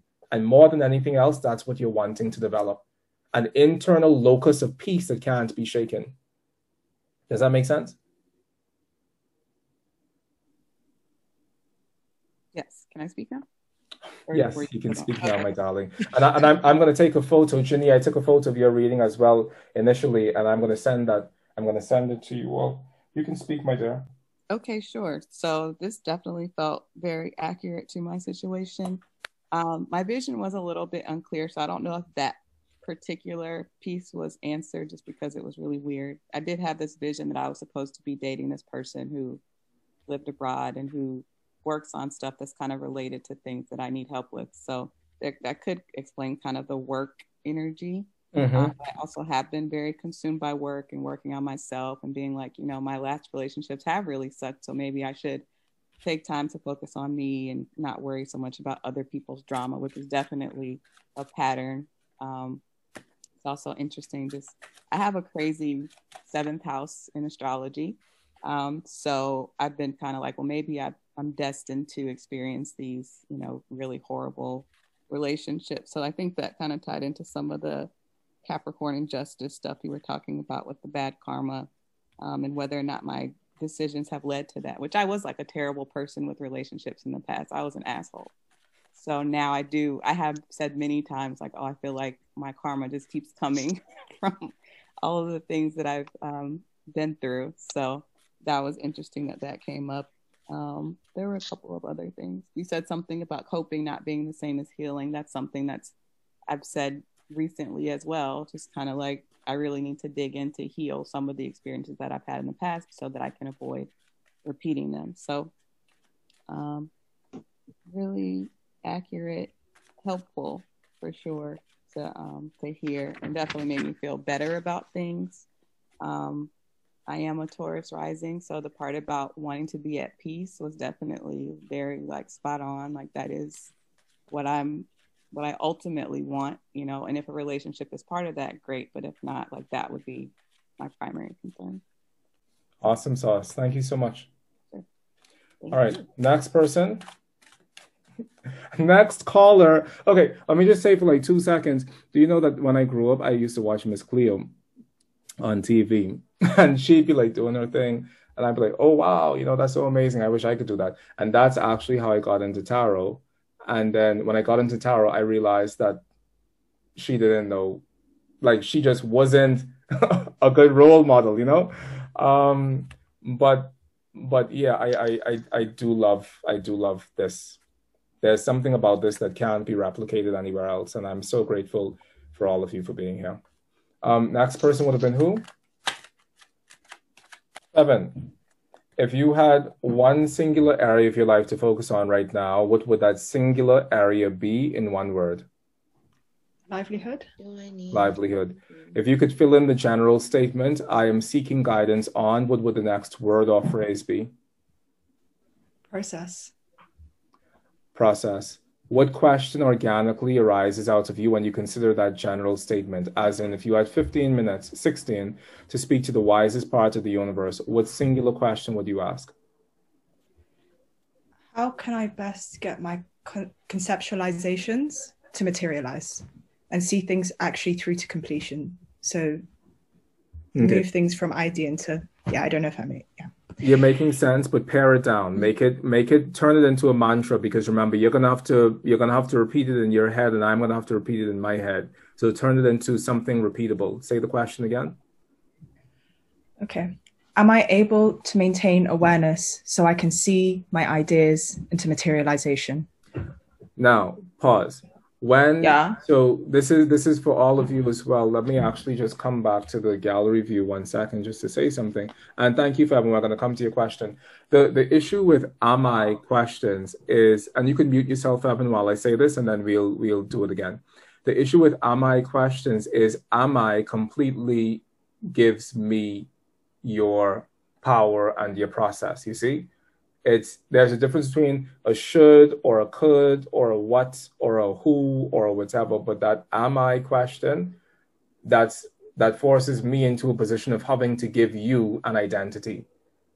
It's like you're asking me, am I Fevin? And I'm saying, yes, you are Fevin, or no, you're not Fevin. You know what I mean? So take it back within yourself. And this is what I would do if you were just a regular private client. I would say this to you as well. So, and that goes to all of you as well. All right, so I'm going to come back over here to the spotlight. I'm going to do that one more time, okay, Fevin? But you're doing good. So Fevin, again, so give me that question and give me the question in a way where it puts you, it makes you the decider. Go for it.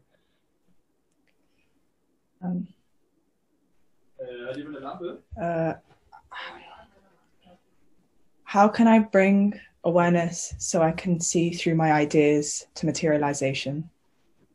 Beautiful. Does that sound like the essence of what you want to know? Yes, that does sound like the essence of what I want to know. Great. So the time of the question was 3:27 p.m. Those of you who are going to look up the Horary chart as well, it's 3:27 p.m. Saturday, the 26th of December, 2020, and it's cast for Nassau, Bahamas. 3:27 p.m. for Nassau, Bahamas.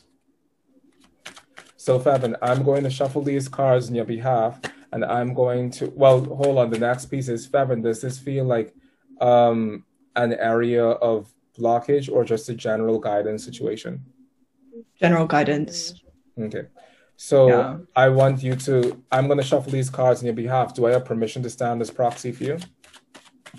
Indeed you do. Okay. Thank you. So I'm going to shuffle these cards for you, and I'm going to focus on your question in my head and heart. You focus on your question in your head and heart, and we both pump that question into these cards. And can you remind me of what your question was, please? How can I best maintain awareness so I can bring my ideas into materialization? Great. When you feel as if it's appropriate for me to stop shuffling, I'm going to stop shuffling, okay? I haven't, it's just say, okay? You have to keep yourself unmuted. Okay, cool. I'm going to start shuffling now. Actually, Fevin, say the question for me one more time because I don't have it clearly in my mind yet. Say it again. It's all right.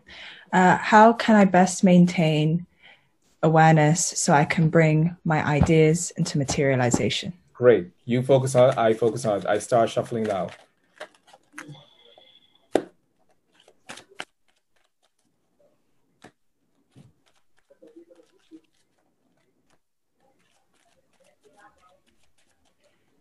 May you please stop now? Keep focusing on your Thank you. question. Keep focusing on your question. Keep focusing on your question. Keep focusing on your question. Keep focusing on your question. Keep focusing on your question.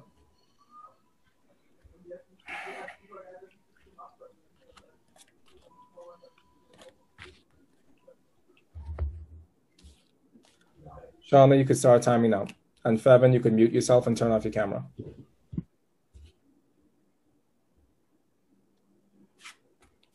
Wow. All right. So the first card is the Page of Swords. And the Page of Swords, we have seen the Page of Swords before, which is rather interesting. So for the question of how can I maintain my awareness to bring my thoughts into things, basically, or to manifest these thoughts,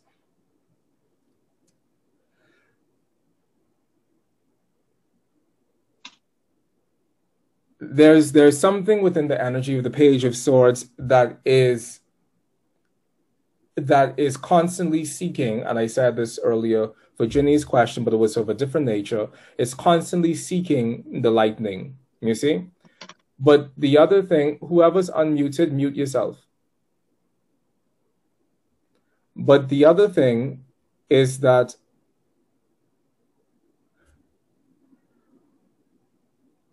constant seeking of the lightning can sometimes be a seed of a scattering of my own mental energy, or a seed of a scattering of my own mental ability to focus. So that desire for lightning You know, that desire to be struck by lightning, that desire to be struck by a great idea, that desire to be struck by an idea that completely breaks the ground beneath my feet and makes me feel stimulated, that can also be a seed of addiction within our lives. And I don't mean like addicted to a substance or anything, but it's this addiction to the novelty of things, an addiction to the newness of things.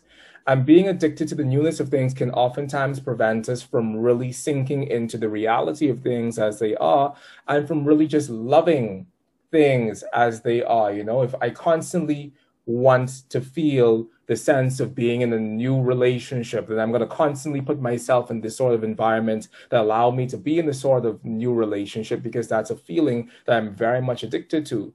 And so the blockage at this moment for you is probably this thing, the part of you that wants to chase after lightning.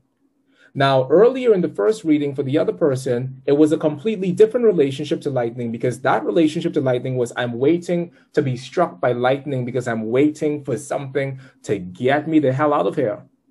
But it's completely different in this context, because the energy here is that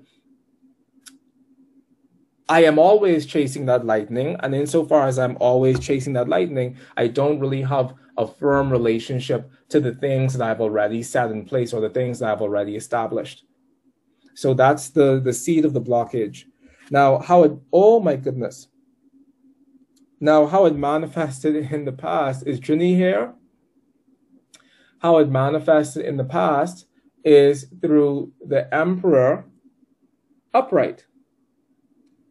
And the Emperor upright, different from the Emperor reversed, but the Emperor upright is saying that perhaps in your past you were able to more isolate the stream of your concentration better than you find yourself being able to now. It's like, in the past, I was thrust into a particular role, and the role that I was thrust into predicated and demanded from me to take up this veil of maturity and to really drive the nail home, or drive the ball home all the way. But that was in the past. And that's a great thing. And if it doesn't necessarily represent you, then it represents somebody else in your situation who was able to hold space together in such a manner, whereas you yourself were also held together in this very tightly knit, refined corridor of going from point A to point Z. But in the absence of that, what we find is that our energy scatters, and in the scattering of our energy, it makes us feel as if we don't have a sense of direction or a center of gravity. Now, at the present moment, this is manifesting as the Knight of Pentacles. And the Knight of Pentacles, interestingly enough, the Emperor represents Aries, period, and the Knight of Pentacles is representing the last decan of Aries and the first two decans of Taurus, which is so interesting that we have this Aries overflow. So what the Knight of Pentacles represents is you isolating this wild flame within you. That's what it means to have the last decan of Aries and the first two decans of Taurus. It says, yes, you still have that fire, but you're meant to channel that fire through the earth.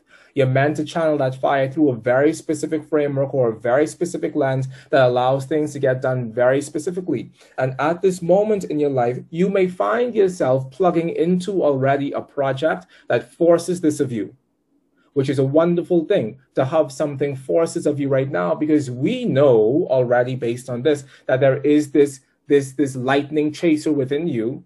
And as a result of that, you are needing to still have that eagerness and that passion, but you need to be able to channel it down a very Taurian pathway. What does Taurus mean? Taurus is fixed earth. And so the fixed earth doesn't really allow for that wild Aryan Aries energy to just burst out of the seams. But, oh, I have sweaty armpits.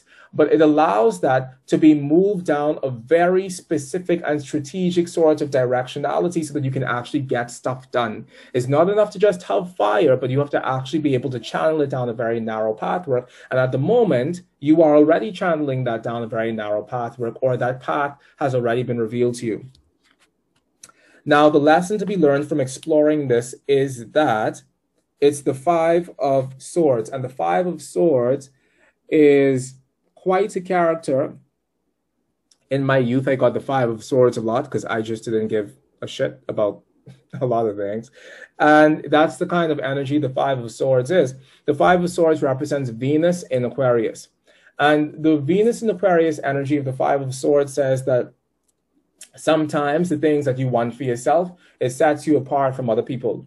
Sometimes the things that you want for yourself may make you seem selfish to the other people within your life.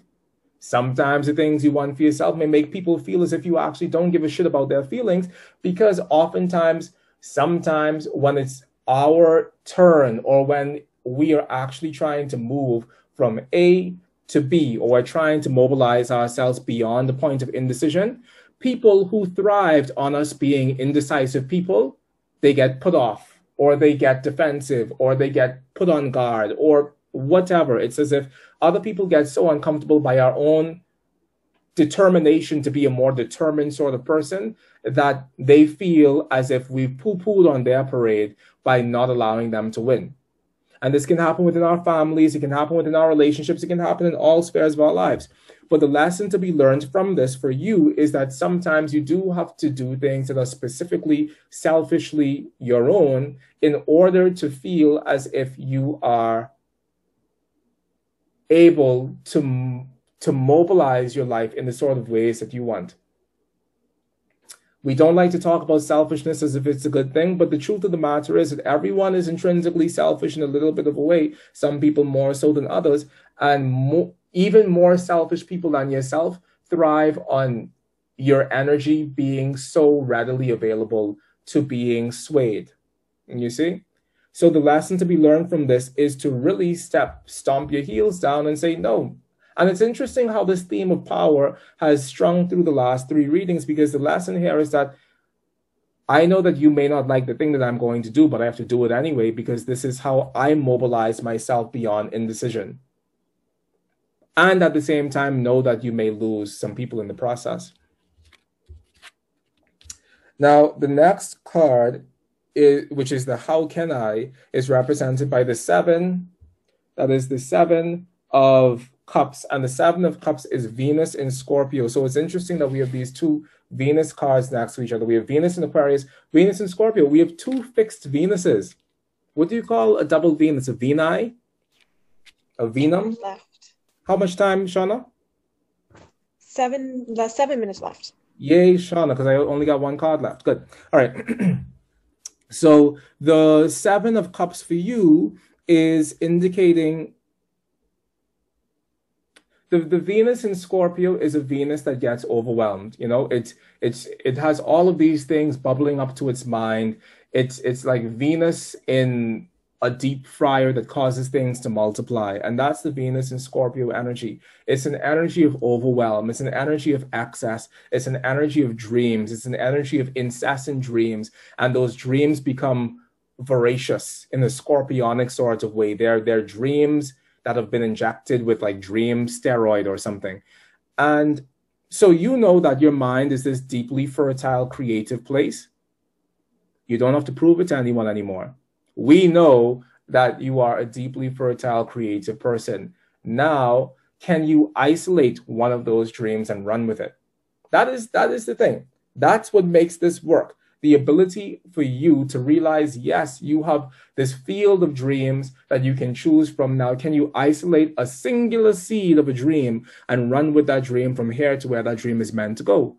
Because it doesn't matter how many dreams you have if you don't know how to bring one of them into fruition. And you need to realize that your creativity will always be a part of you, and your creativity is not jeopardized by virtue of you choosing to do one thing and do one thing well right now. If you want to go learn how to make chicken and rice, go learn how to make chicken and rice. But allow yourself to be the best chicken and rice maker at this moment, as opposed to thinking that you have to have all of the meals and the fine dining of the world under your belt, because that doesn't serve anyone, because you end up not really articulating or materializing anything within yourself other than a field of flaccid dreams.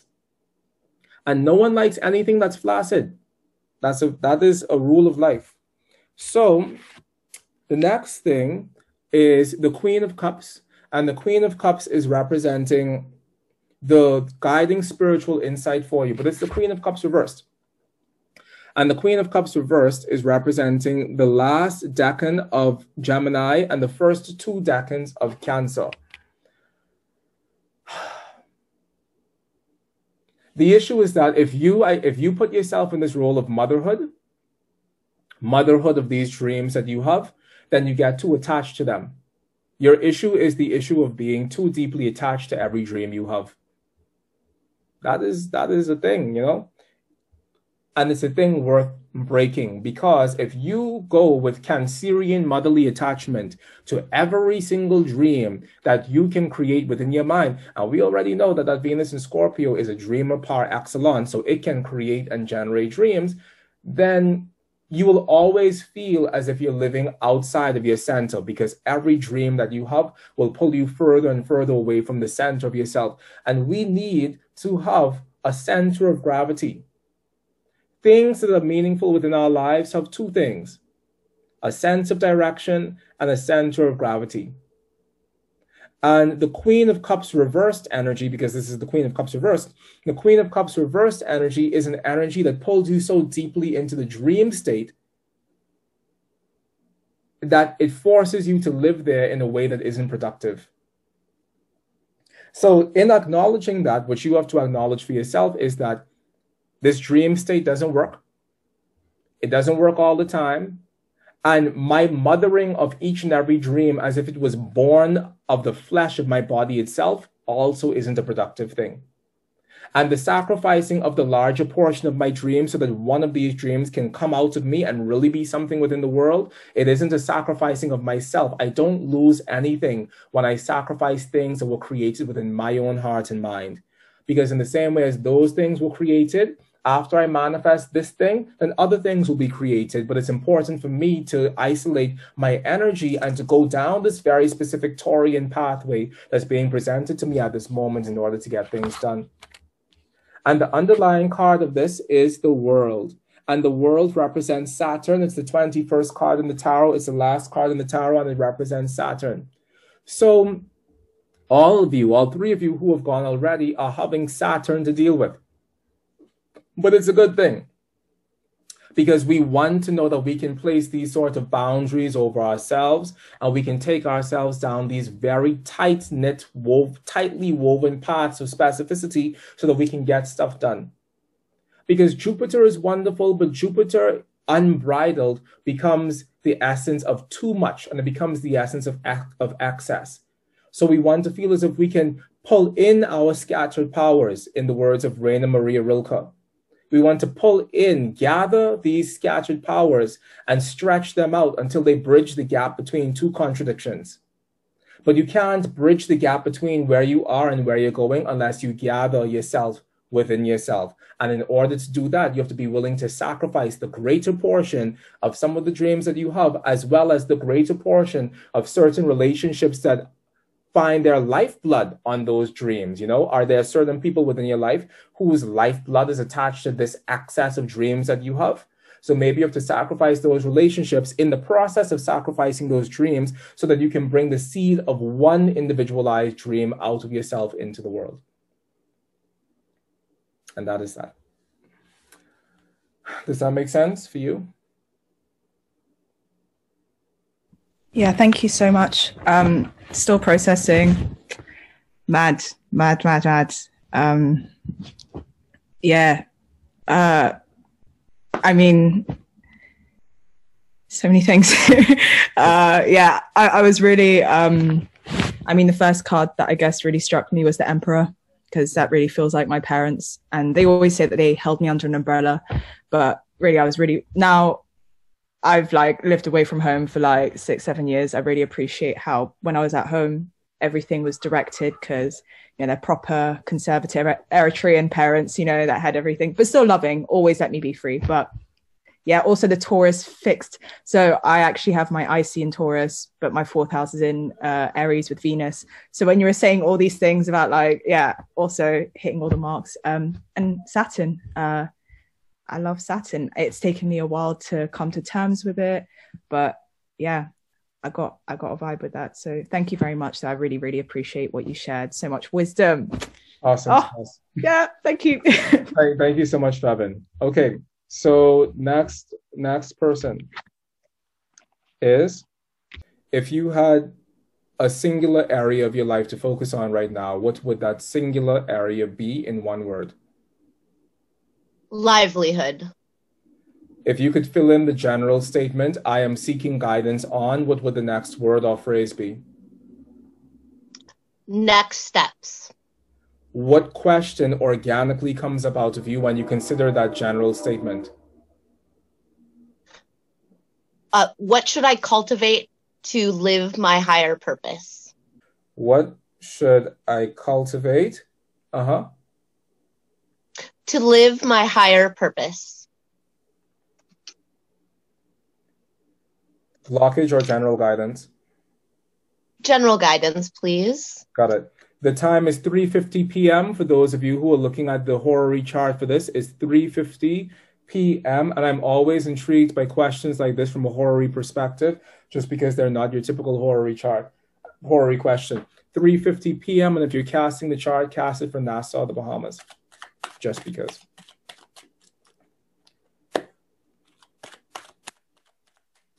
So LaFlora, I'm going to focus on your question in my head and heart. I want you to focus. First of all, do I have your permission to stand in as proxy for you? Yes, thank you. You're welcome. I'm going to focus on your question in my head and heart. You focus on your question in your head and heart, and we're both going to pump that question into the cards, okay? Now, I haven't started yet. And say the question one more time for everyone to hear. What should I cultivate to live my higher purpose? Great. When you feel as if it's appropriate for me to stop shuffling, you say stop shuffling, okay? Okay, I'm going to start shuffling now.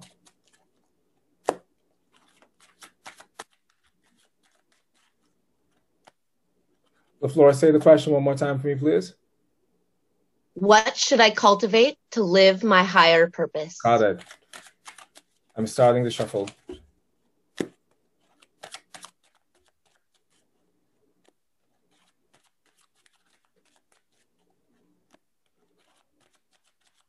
Please stop. Keep focusing on your question. Keep focusing on your question. Keep focusing on your question. Keep focusing on your question. Keep focusing on your question. Keep focusing on your question. Good.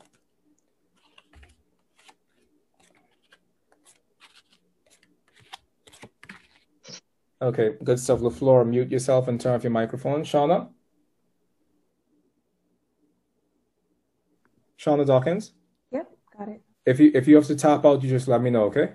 Yeah, no problem. All right, thank you, love. All right, so I'm starting now. It's interesting the repetitions that we are getting.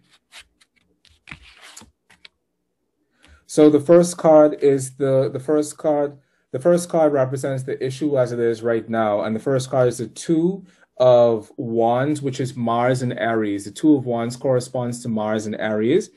And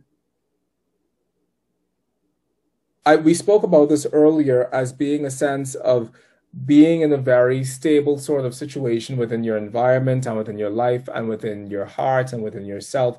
And it's a really good energy because Mars and Aries, Mars has its domicile in Aries and it represents dominion in a certain sense.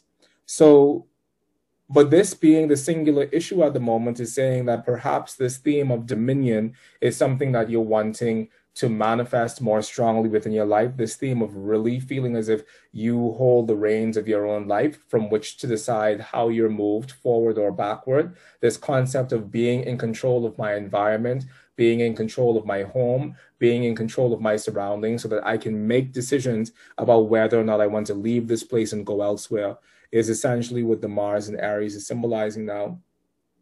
Now, in the past, it manifested as the King of Wands. When it comes to the court cards have a tendency of being people within our experience. So not just aspects of ourselves or aspects of the energy of the situation, but they also represent people within our experience. And the King of Wands is the King of Wands is representing the last decan of Scorpio and the first two decans of Sagittarius. And what this means is that within the past of your situation, there may have been a person who filled this King of Wands role. And the King of Wands is similar to the Emperor, which we saw for the couple readings we did before, but it's not as harsh and it's not as abrasive. The King of Wands we like to think of as someone who genuinely is this open-hearted, benevolent sort of person who wants to turn the world around them into something that is functional and into something that works and into something that is good for everyone, essentially. So in the past of your situation, there may have been someone in your life who filled this King of Wands motif of someone who you genuinely looked up to as a source of illumination, as a source of guidance, as a source of strength, or as someone who allowed your environment to feel like a far more stable place. In the present, we have the Ace of Pentacles reversed as representing your present situation. The aces within the tarot, they don't have one of these Mars in Capricorn or Venus in Scorpio attributions at all, because the aces represent the roots of the spirits of those elements. So the Ace of Pentacles is the root of the spirit of the element of earth. Just so you know what it is. But the Ace of the Pentacles reversed is, once again, we have the reversal. But when it comes to the aces, there is nothing to go back towards because the ace is the first card of that element. So the Ace of Pentacles reversed takes you back to the Ace of Pentacles itself, upright. And what this says is that at this moment, the living circumstances that you find yourself in, they've gotten too small. And there's a sense of a bottlenecking in terms of your environment and in terms of you. And this is really an interesting thing because in the beginning of all of our processes to finding greater wholeness or whatever, our environment may be exactly the right size to give us a sense of movement as well as safety. But after we've learned the lessons that we needed to learn, then those environments can seem as if they get smaller, as if they don't allow us the freedom that we're deserving of, and as if we've outgrown our time in those spaces because our heart desires to move and to go elsewhere. And that can be the situation that you find yourself in. Last night, I visited my grandmother's house for like Christmas, observing all the social distancing protocol and whatever. And I went into a room that I used to sleep in as a child, and I turned to my cousin and I was like, did they like make the room smaller? Like, did they make the walls closer to the bed or something? Because it felt like such a tight matchbox. And she was like, yeah, they were expanding the carport and they made the room itself smaller. And so as I stepped into that space, I felt as if I was too big for the space that I was stepping into. And in a similar manner, you may feel as if you have outgrown the space that you find yourself in, which is a very important realization to have because it forces you out of the comfort of still being in that space back into the world where you can feel a sense of your own guts again. You know, we should never really be so protected to the point where we don't feel our organs, we don't feel our insides, we don't feel our organic relationship to life. And at the moment, you may be desiring to spread your wild seed or feel that sense of being alive again, which is outside and beyond the realm of the very tight box of protection that you have. Now, once again, the repetitions are that we have the Page of Swords, and I swear to you, I'm shuffling these cards well, but we have the Page of Swords coming up as the lesson to be learned, and the lesson to be learned for you is to know when it's time to leave. Why is that the theme? Why is that the theme? That the lesson for you is to know when it's time to leave. So if that room feels too small, then yes, it actually is too small, and know when it's time to leave so that you can step out and be where you're meant to be. Now, the question that you asked, and I wrote it down, was what should I cultivate in my life? What should I cultivate to live my higher purpose? That is being symbolized here by the Nine of Swords. And the Nine of Swords, like I said initially, is Mars in Gemini. And the Mars in Gemini issue here is, if the room is too small, move. If the house is too small, move. If the relationship is too small, move. If the car is too small, get a next one, or start walking, or start using a bicycle. But It makes no sense for us to be the containers of our compounded suffering within our lives. You know, if the shoe is too small, I have a friend who just bought some shoes for himself for Christmas, and the shoes are literally a size too small, and he refuses to take them back. He refuses to take them back to the shoe store because in his mind, those are his shoes, and that's the only shoe that he wants to wear, and his foot will grow into the shoe. I shit you not, a 35-year-old man told me that his foot will grow into the shoe. Your foot will not grow into the shoe. If the shoe is too small, give it back, because there are other shoes in the world. Similarly, there are other relationships in the world. There are other housing situations within the world. There are other jobs in the world. There are so many other things within the world that can bring you the sort of stability that you want, other than the very tight box that you find yourself in now that probably once served you, but at this moment has no relevance to the shape that your life is taking. Now, apropos having no relevance to the shape that your life is taking, we have the sun card reversed, and you guessed it, the sun represents the sun.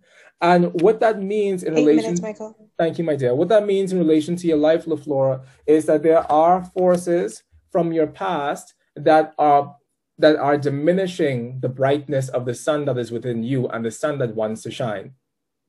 And those forces can be familial forces, they can be ancestral forces, whatever they are. They can even be relationships that probably once gave you stability, but they no longer give you stability. So it's like, WTF, why am I still here, sort of thing.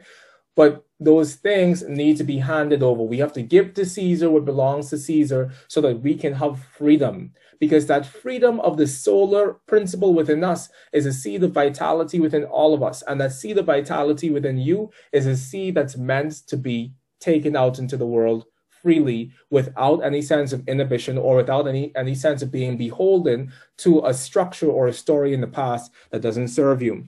And the underlying energy of the entire situation is represented by the Knight of Swords reversed, which is the airy portion of air. That's what the Knight of Swords means, but it's also the final decan of Capricorn and the first 2 decans of Aquarius. And what that indicates is, if there's a hole in your pocket, you're not meant to pretend as if there isn't. If there's a hole, a pothole, a crater within your life, you're not meant to pretend as if there isn't, because the more you pretend that that hole doesn't exist, then the more that hole actually yawns its foul breath onto the rest of your life. And it causes you to move through life doing other things that don't actually attend to the hole. So focus on the hole, because not focusing on the hole is the seed of what makes people go crazy. And you're not meant to go crazy at no point in this future or the distant future. So focus on the whole, do the patchwork necessary. And if you have to do some painful things in the whole, then do those painful things in the whole so that those painful things don't spill out into the greater fabric of your life. It's okay to be someone's sibling, but not be someone's sibling, because that previous familial comfort that that person represents doesn't actually bring you a sense of joy, and it doesn't actually bring you a sense that you're moving towards where you need to be. Does that make sense? Oh, shit. Makes a lot of sense. Does that make sense, LaFlora? Yeah, it makes perfect sense. Okay, can you share with us completely? Can you share with us a little bit? Yeah. Well, I'm just ending a long relationship. It's just kind of in its waning phases. And it really was something now from the perspective I'm in that I can see it was necessary, but it's also holding me back from this potential that I have. And it was interesting over the time of being in this whole reading, my question kind of vacillated between all the things you talked about, and I was able to narrow it down to that. But the reading addressed all of the fringe elements of that thought as well. And I really feel motivated to reach for that bigger space for myself, to take up that space in the many different ways that like applies to this new chapter in my life. And yeah, I'm going to watch this like over and over because I had a hard time with the placement, but that was like very, very insightful. And interesting, again, how the cards relate to my own astrology that is going on. And it really got to the core of my question, even surpassing the words that I was able to use to express that question. So that was Awesome. excellent. Awesome sauce. Thank you so much, LaFlora. All right. Yeah, thank you. You're welcome, my dear. Okay. Akash, so what you're going to do is you're going to type for us and tell me if you had one singular area of your life to focus on right now, what would that singular area be in one word? Love. If you could fill in the general statement, I am seeking guidance on, what would your next word or phrase be?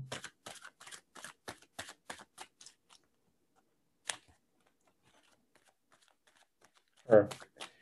Now, what question organically arises out of you when you think about that general statement? As in, if you had 15 minutes to speak to the wisest part of the universe, what is the singular and most truthful question you would ask?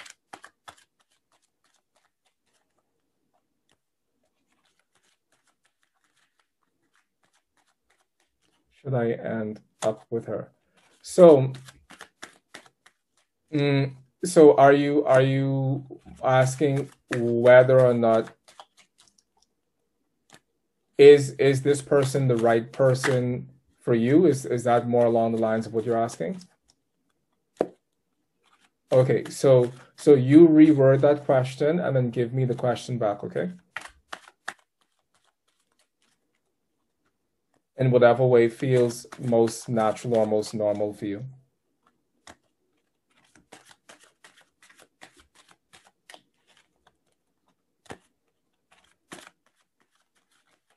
Is she the one? Got it. Okay, so that's a pretty straightforward question. What we're going to do for this one is a past, present, and a future spread, just because that question can be handled in that sort of way. So, do I have your permission to stand in as proxy for you? Great. All right, so the question is she the one? And those of you taking down the Hori chart, the current local time is 4:10 p.m. And the question is from Akash, asking, is she the one? At 4:10 p.m. Wunderbar. All right, so Akash. All right, so Akash, I'm going to hold your question within my head and heart, and you hold your question in your head and heart. And the question is she the one? And I'm going to shuffle these cards on your behalf. And when you feel as if it's appropriate for me to stop shuffling, you just type the word stop. I haven't started yet, but I'm going to start right now. Okay, just say yes if we're clear on that.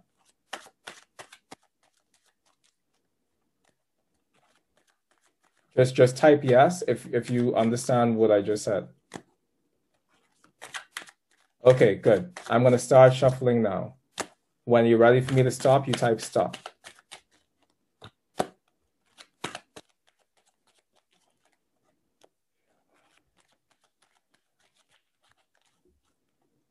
Keep focusing on your question. Keep focusing on your question. Keep focusing on your question. Keep focusing on your question. Keep focusing on your question. Keep focusing on your question.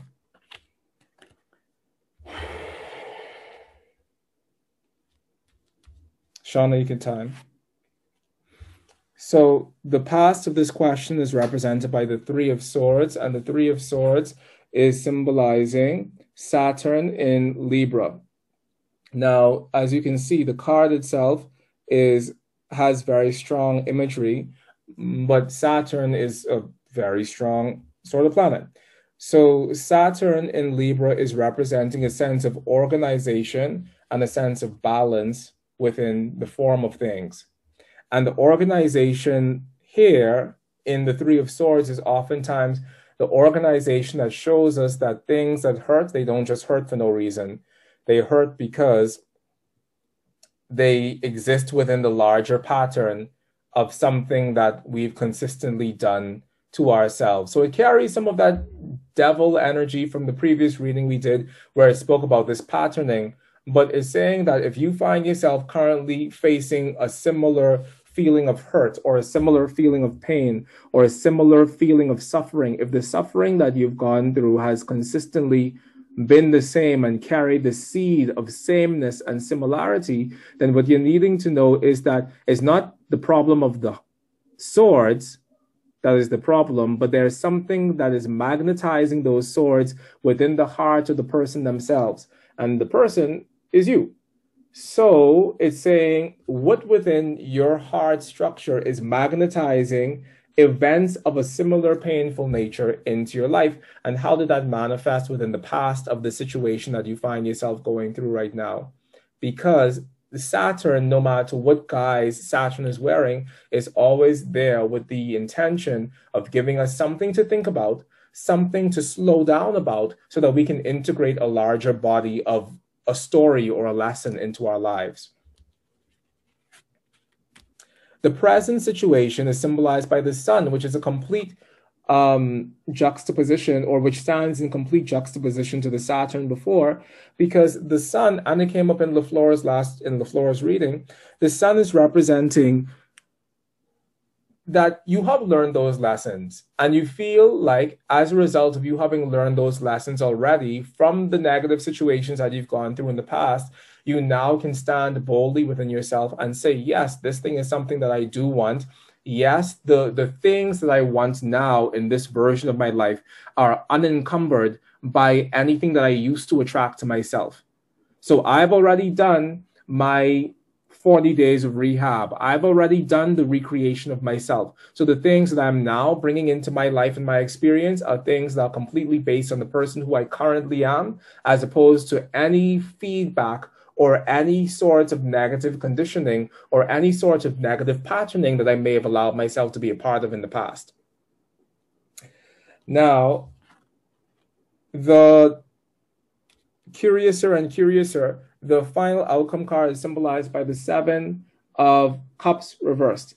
And the Seven of Cups is Venus in Scorpio, and reversed, the Seven of Cups is actually better than it is in its upright position, because the Seven of Cups reverse says that all of the fog fades away and I see the one specific thing that I want more than anything else, and I go in the direction of manifesting that thing I want. So there's a lot of a forward thrust here for you in terms of going after this one specific person, and it seems to be initiated by you. It seems as if the clouds are clearing away and the initiative or the initiative energy is coming from your end of things, which can be great, because if you know what you want and you go after what you want, then it's saying that you know that that's what you're going to get, because that's the only thing that you want right now. So if there are other people who may potentially be hanging in the wings as other potential suitors or other potential lovers, you know that all of that distraction is fading away and you're going after this one specific person. Now, the curious thing about that is the undercurrent card of the entire thing is symbolized by the Hanged Man reversed. And the Hanged Man reversed for you is indicating that action can be the problem. And by action, I mean the overactivity on our own part is oftentimes the thing that gets in the way of us doing the things that we actually should be doing. It's like in the process of me trying to assist the universe, or in the process of me trying to assist the hands of the gods, I further force a thing to happen beyond the natural course of effort. And so what this is saying for you is that you have to pull back. You have to pull back because you know that you see what you want, you know what you want, you're going for it. And the seven of cups coming up in the final position is saying that the seed that makes the most sense is the thing that's going to manifest. So if that seed is this person, then yes, that is the thing that's going to manifest. All the other distractions will fade away, and this singular person will rise out of the fog of all of that as being the one goal, or the one, I don't want to say prize because I don't want to turn a person into a thing, but this one person will be the singular thing that rises out of the fog of everything else at the end of the day for you. And if you already know that that is certain, then we don't have to force things to happen. The Hanged Man reverse is about forcing things to happen, even beyond what we know is necessary and required at this moment. So the wisdom for you is just step back from the seat of intense activity at this moment long enough for you to allow heaven to move as it will. Because if you allow yourself to slow down, then the scenery starts to change. The scenery is very different if you're speeding down the highway versus if you slow down, because slowing down allows you to see people more realistically. It allows you to see life more realistically. And maybe in the process of slowing yourself down, you will see other elements of this person that you probably weren't seeing before, that probably should be seen, not so that you can deny yourself of this person, but so that you can move into the space of this relationship with a greater sense of not rushing yourself forward, which is a really healthy thing to do. Shauna, time? Oh, fuck me. Time, Shauna? We're halfway through. Oh, great. All right, so that was, so for you, Akash, that was it. Does that feel like that makes sense for you within your situation?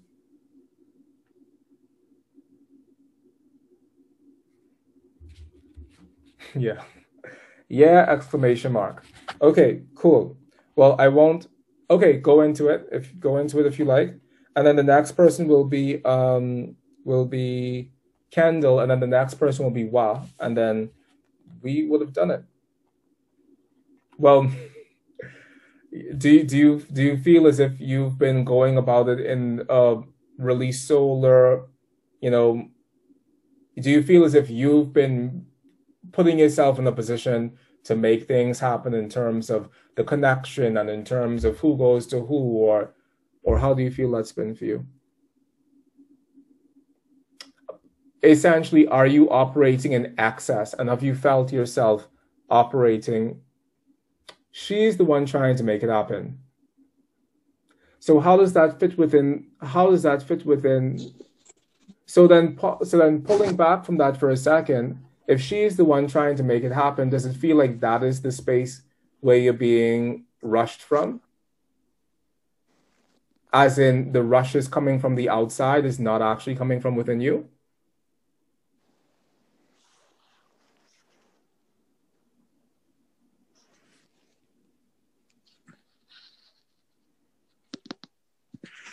Akash, say something, because I think that I could hear your mic doing things. Yeah, but I got hurt in the past, so I am slowing it down. Okay, so that Three of Swords in the past made sense for you? Okay, cool. And so the messaging there is that it needs to be slowed down and it doesn't need to be rushed. I think that those are the two things. But now that you've added that piece of information, the Sun card has another dynamic. And the dynamic of the Sun card is that the Sun represents you stepping away from those things that were formative before, because it says that you don't need those things from the past to weigh you down anymore. So what I'll say to you as you move forward is not to allow the pain that you've been through in the past to be inhibitive or to prevent you from feeling as if love is a possibility in general, because that's sometimes the thing that happens. So if it is that you've had that Three of Swords experience in the past and you've done your rehab and you've healed yourself from it, learn the lessons from it, but don't allow that to pull you back so much that it prevents you from interacting with the joy of love again. So yes, be willing to move forward and move away from those past experiences with this banner of your passions and whatever, But at the same time, as you move into the future, know that, hey, I've been somewhere before that hasn't been the best, and now I'm moving forward, not as a kid, but I'm moving forward with a greater sense of stability within my own life. So I'm not going to allow myself to be rushed, whether internally, me rushing myself, or whether externally, someone rushing me. I'm going to allow this whole thing to slow all the way down so that we're all able to interact with each other in a more realistic sort of way. Do you see? Awesome sauce. And Jenny just said that the North Node is on the ascendant. What was it, Jenny? You could talk. Say it.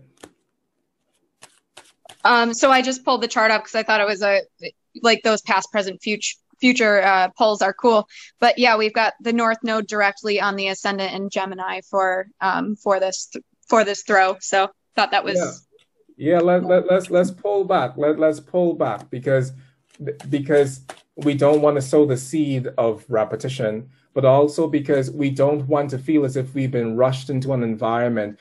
And pause. I'm not saying that this person isn't the person you know.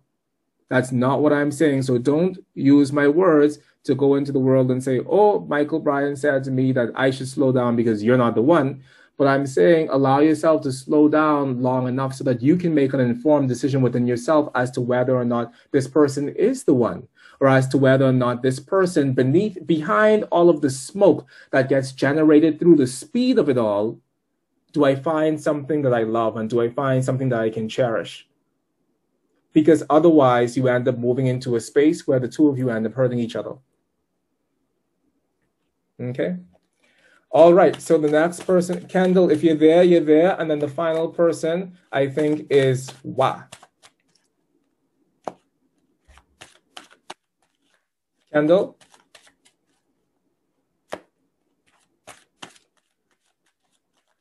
Okay, so I'm going to go over to Wa. Also, first of all, let me just say something. Let me come back to the full gallery view because I thought that was so cool. I've never actually done a reading like that before in my entire life, where someone submitted a question like that, and then I shuffled and I looked on the screen to see when they said stop. That was brand new for me. So thank you.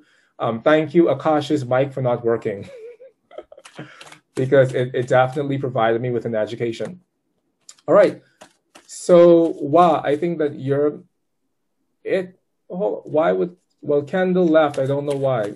But Wa, you are it. So, are you ready? I'm here, yes. Awesome. Sawsome. So let me pull this up. And then everyone, that's it. I need to keep my armpits down because they're sweating. But then everyone, that's like it for us for today. I'm so happy that we did this. This is so cool. Thank you.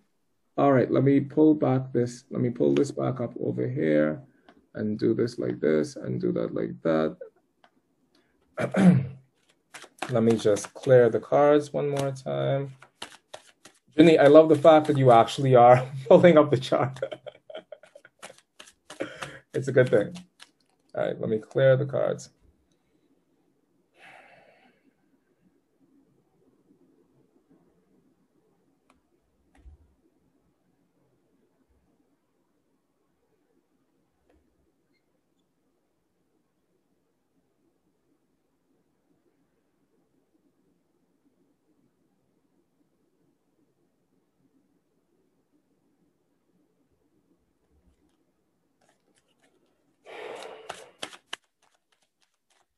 All right, wow.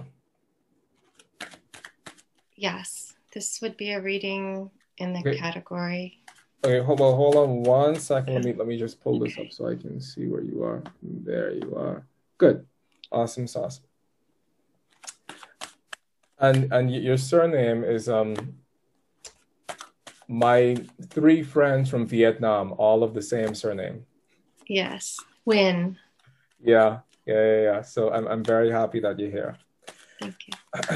All right. Well, so if you could, awesome sauce. Thank you so much, Emma, for coming. Okay. So wow, you're the last person. I'm excited about it. So wow, if you could focus on one singular area of your life right now, what would that singular area be in one word? Career. If you could fill in the general statement, I am seeking guidance on, what would your next word or phrase be? The coming publication of my book. What question organically arises out of you when you consider that general statement? How to support its launch into the world to help promote its success. Good stuff. So let me write that down. And if you could pare that down a bit, because remember, it's a mantra that you're going to have to repeat in your mind, and I'm going to have to repeat it in my mind. So you could say it again, and I'll write it down. Preparing for book publication success. I mean, so still say it as a question, because how is a beautiful question. And if that was the question the first time, then just say that same thing again, okay? Okay. So how to prepare for book publication success. Okay. I mean, you could say it as a regular. You don't have to like pull out the. All right, Thanks. Say it again. How can I support my coming book's publication for success? Great. Good for you. Publication for success, because you did still pare it down, even though, you did justice. The current local time is 4:29 p.m., everyone, 4:29 p.m. And what else do I want to say about that? That's it. It's 4:29 p.m. And literally we're on time. This is the last reading. It's amazing. And it's Nassau, Bahamas would be the location, okay? Just in case you're doing the horary chart. All right, so I'm going to, or I would like for you to stay unmuted. May I stand as proxy for you at this moment? Yes. Okay. Now I'm going to shuffle these cards on your behalf, and I'm going to pump your question through my head and my heart into these cards. And I also want you to push your question through your head and your heart into these cards. And say the question one more time. How to support my book publication for success. And keep holding on to that question in your head and heart. And when you feel as if it's an appropriate time for me to stop shuffling, then you're going to stop shuffling, okay? Okay? Yes. Okay, I'm going to start shuffling now.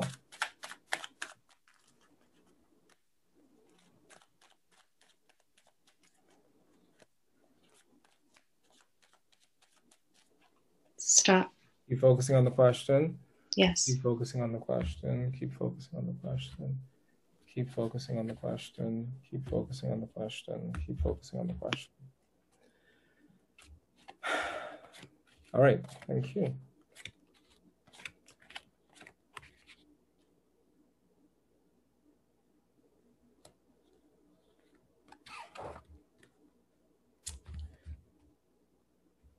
Something strange just happened that hasn't happened to me in 15 years. And what happened is that the cards, they're all basically this way where I can't see them. But one card was like this, and it was this card, the Three of Pentacles. That never happens. That never happens. So I'm going to put it aside, and while I'm not a superstitious person, I find it interesting. So, Shauna, we could do up the timer. The first card represents the issue. This is timely. The Page of Cups reversed.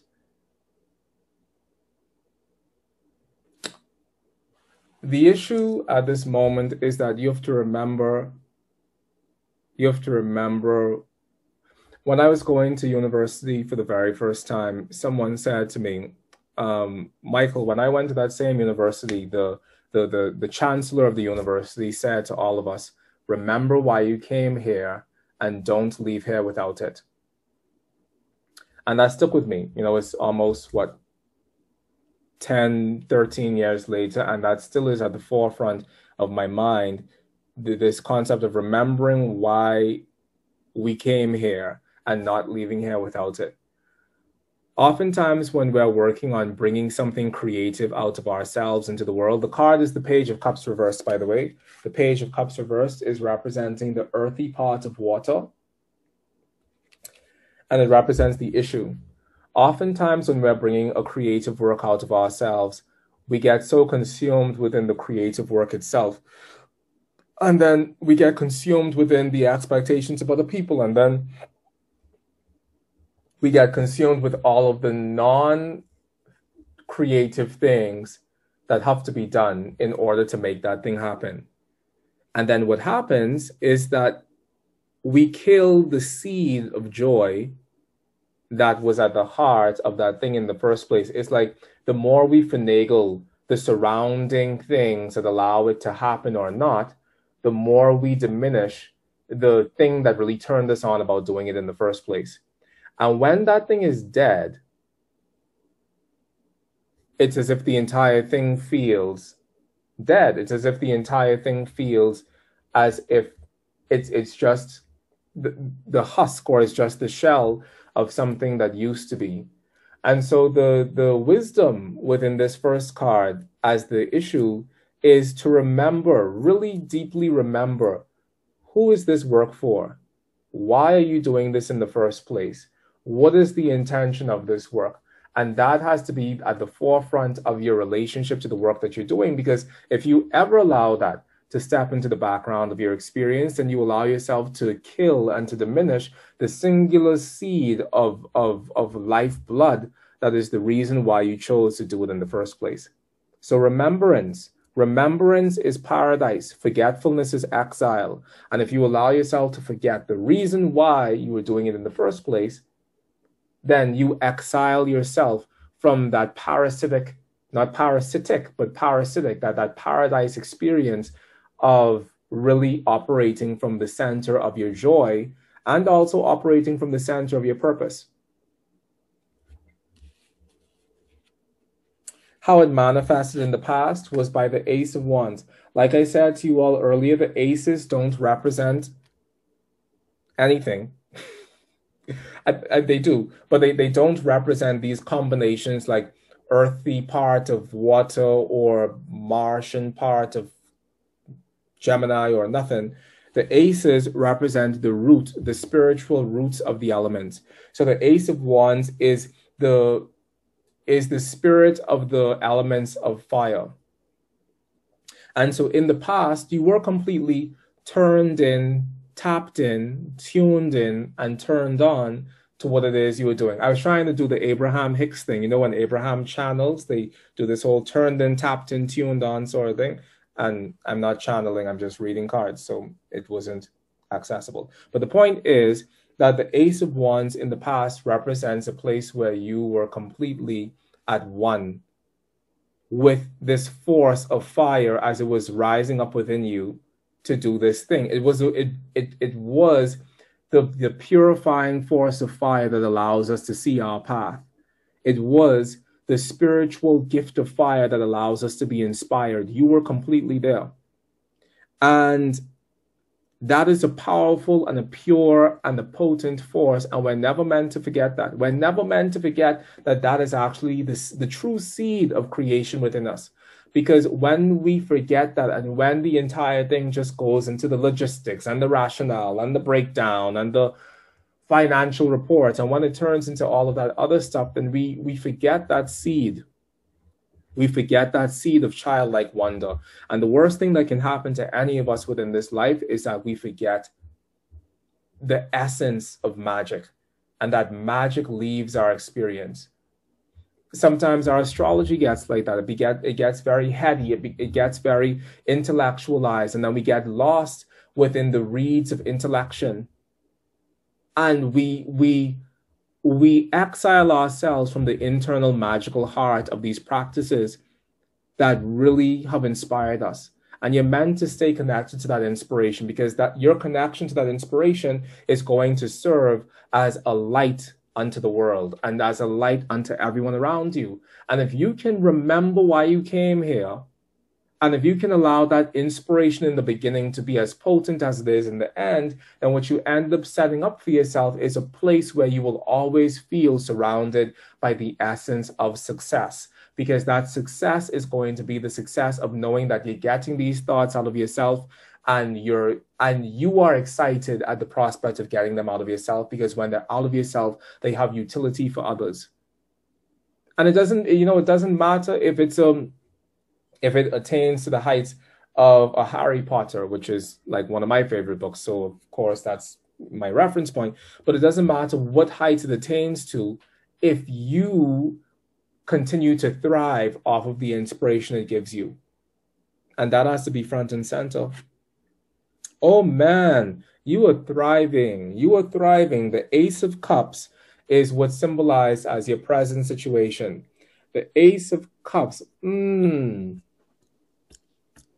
If we see the 10 of Cups in this reading, I will cry water tears.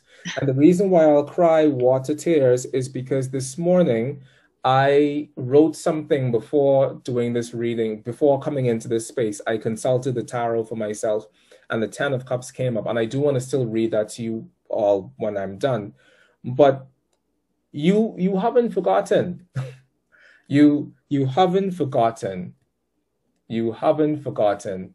And it is this wet, uprushing source of life within you that you haven't forgotten what turns you on about this. And it still gets you wet. It still makes you salivate. It still turns you on. It still speaks to the heart of who you are. From the Ace of Cups proceeds 5 streams of water, and those 5 streams of water are our 5 senses being turned on, and when the 5 senses are turned on, it overflows within the larger emotional landscape of our lives. And the dove bringing this wafer of Holy Communion into the cup is symbolic of this being an act of grace. The joy and the exultation and the internal sense of jubilee that you feel within yourself is an act of utmost grace. And that grace comes in spite of ourselves. One of the students at Oraculos the other day said that he felt as if he was learning astrology in spite of himself, or despite his own limitations. Thank you, Shauna.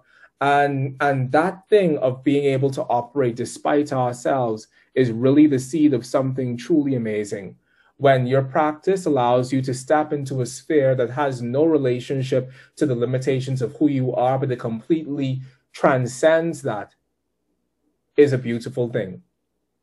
So you are at this moment reminded to stay connected to that source of your inspiration, just as you have it now, but know that as you move deeper into this situation and as the fabric of things begin to shift and change around you, that you still have to stay connected to that inspiration. Because if you let that die even for a little bit, then you'll feel dry and you'll feel barren and you'll feel like a desert within yourself. And you never want to feel like that, especially in the process of bringing out something creative into the world.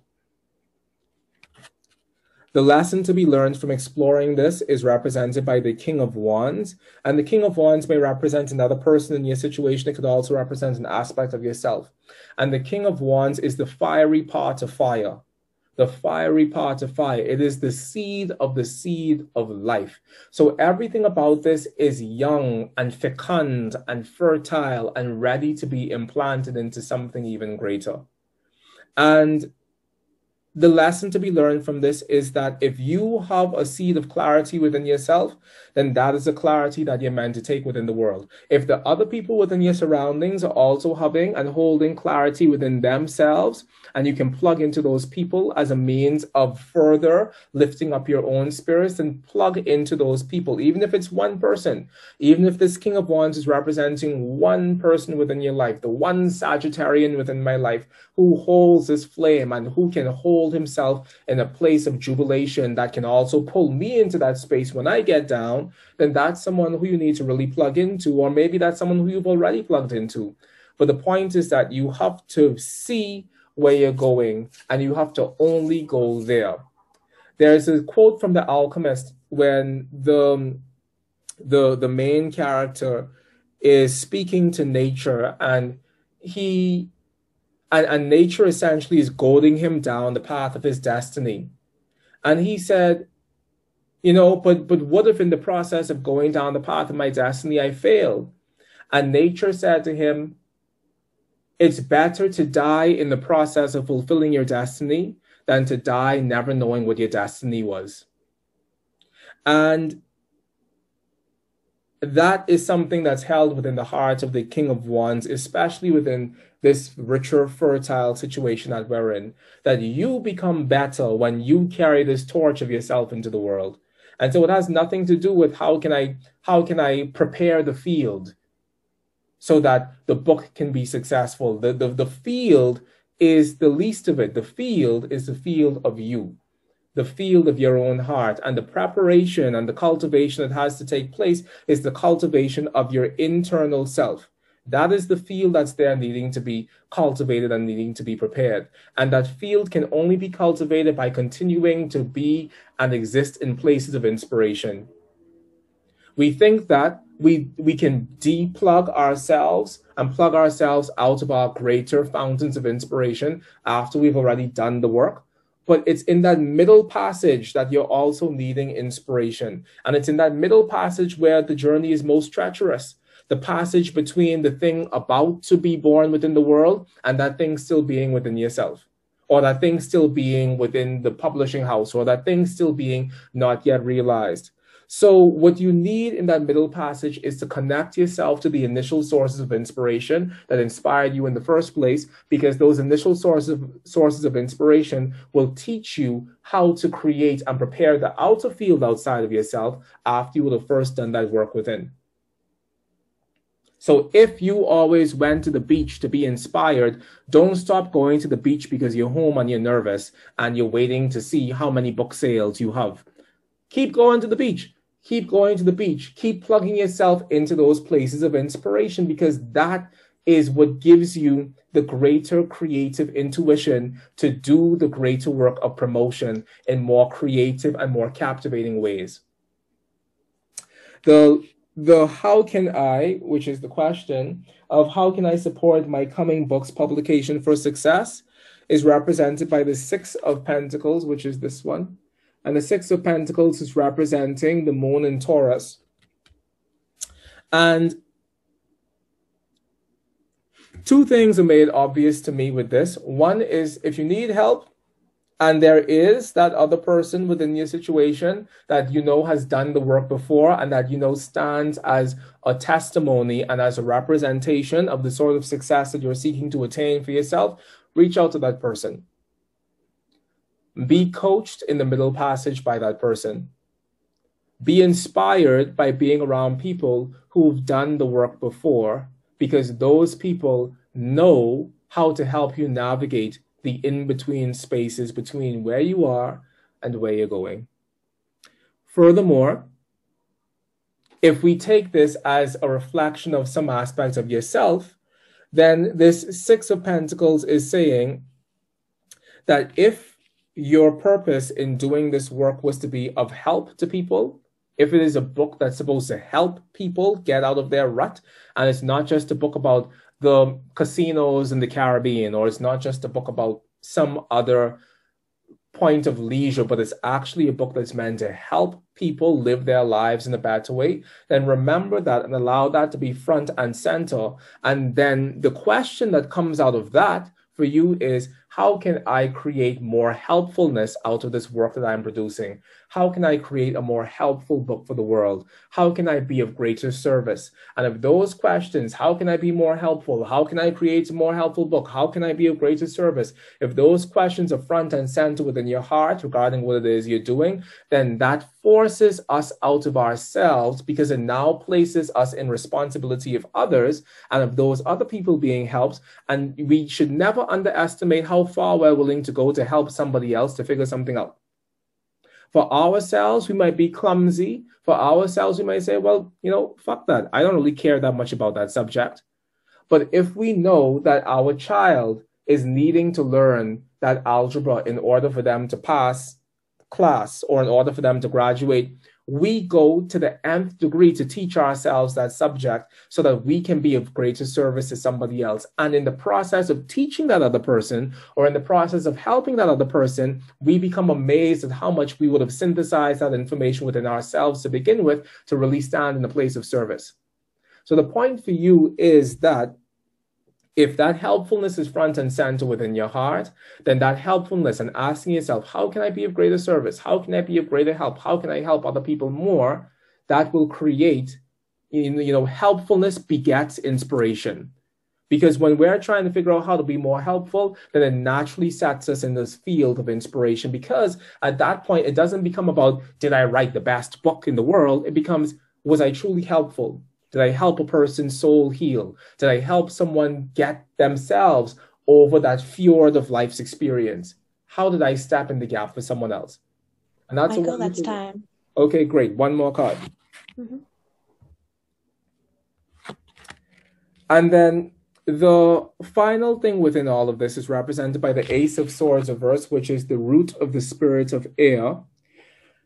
And the Ace of Swords reverse, as the guiding spiritual insight, says to us that your mind is the greatest tool that you have. And you're not meant to use your mind to overwhelm you. And you're not meant to use your mind to stress you out. And you're not meant to use your mind to be antagonistic to yourself. And maybe that isn't where you find yourself right now, because like I said, from the looks of it, it's a pretty good feeling sort of energy. But helpfulness and inspiration, they don't allow space for your mind to play ego games on you, If you're plugging yourself into helpfulness, if you're plugging yourself into inspiration, if you're plugging yourself into something greater than yourself in the process of bringing this work out of yourself, it doesn't allow your mind to be clouded by the ego, but it allows your mind to stay sharp and firm and discriminatory, both of your own self as well as of other people who are coming into your space. Sometimes the people who come into our space to help us, they're operating from a space of ego, and they're operating from a space that doesn't align with our greater field of inspiration. And don't allow yourself to be forced into that space just for the sake of wanting to be successful. But remember what the work is. Remember why you did the work. Remember who the work is meant to serve. And most of all, don't allow yourself to pull other people into your life who place the burden of their own success or the burden of their own successful outcome on the coattail of yours. Because that also steals from the joy of our own experience. When other people's stuff become our stuff, to the exclusion of our own joys and to the exclusion of our own happiness. So, in answering your question, how can I support my coming book's publication for success? Don't stop plugging into the places that inspire you. If you need help, genuine help, then go and grab that help, find that help in the world. But maybe the help is just asking your own self the question, how can I be most helpful? And if you stay within those realms of inspiration, continuously plugging in to the spiritual source of inspiration that runs as the undercurrent of the situation, as well as plugging in to that space of helpfulness and knowing that it's okay to receive help, but also knowing that it's okay to know that your main goal within life, within this publication, is to be helpful, then those two things stand as your sword and shield, and they protect you from forces within your environment and also forces within yourself that operate from a less than noble place, or that operate from a place that isn't connected to those sources of pure intention. You did the work because you loved the work. That is really the purpose of anything. Mm. It's that you got to express something that you loved. And that's pretty much it. Yeah, that's it. Thank you so much. That's really perfect. My book is a book of poems. It'll be my 4th book. And it's basically the book I feel like I've been meaning to write my whole life. So it feels very connected. Thank you so much. Awesome. You're very, very welcome. All right, everyone, that is it. And I want to read you something from my book of not poems, but I want to read you something from this morning, and I think you might like it. So let me just go and grab that, but don't go anywhere because we're done. Oi. Oh my God. Please hold.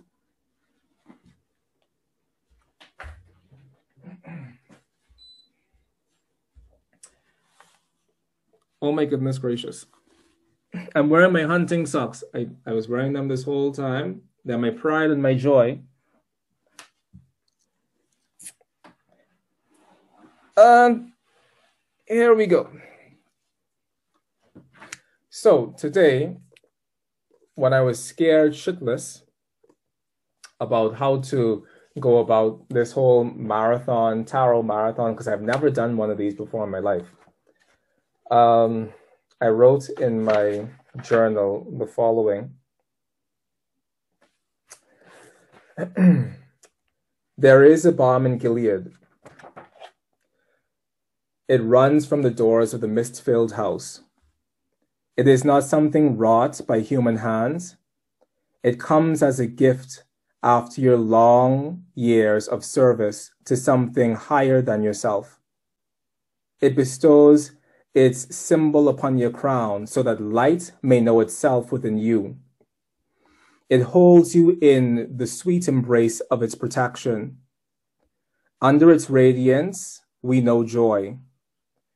The depth of this bowl is a sacred promise of remembrance. Never will you walk alone. It is the promise of utmost fulfillment. Behold, the cup never runs dry. It is the union of self and other in the acknowledgement of the singular great work. It is the union of the higher self with the lower self, by which even greater things shall be accomplished. Yours is the promise between humankind and God. Your cup shall overflow. Yours is the love between heaven and earth. Your cup shall overflow. You are so held. That was something that came as a message to me this morning before I entered this space with you all. And I think at the end of this, it's something that has rung true within this entire process of giving these readings today, that we've seen that through everything, through our joys and through our sorrows, we belong to each other. And through our joys and through our sorrows, we belong to a cosmos that has the ability to not just reflect these stories back to us, but that also has the ability to show us that this thing that you're going through right now within your life isn't just some flippant thing, but it's actually a part of the larger story of your life being told. And when you can see your story reflected back to you in this sort of way, it gives you a peace that truly passeth all understanding, that allows you to know that even if you're going through something that feels particularly challenging right now, you are held. You will never walk alone. Your cup overflows. And this love that you have between your own life and your own story is the love that exists between heaven and earth. And your cup will overflow regardless of what it feels right now. So, on that note, I'm so appreciative of all of you for coming. I'm appreciative of Shauna for being a wonderful timekeeper always. Shauna, I love you like I love cooked food. Yeah, it's that much. And thank you, all of you. Thank you, Sarah, who was here earlier. And thanks to each and every one of you. You really make my life so much better. And I'm so happy that I know you. And now you see the other side of my weird and wonderful life. He's a witch! Sam is walking outside in the snow. Thank you for coming, Sam. Thank you, KPF. Thank you, Fevin. Thank you, Jenny. Thank you, Catherine. Thank you, Lindsay. Thank you, Shane. Thank you, Sam.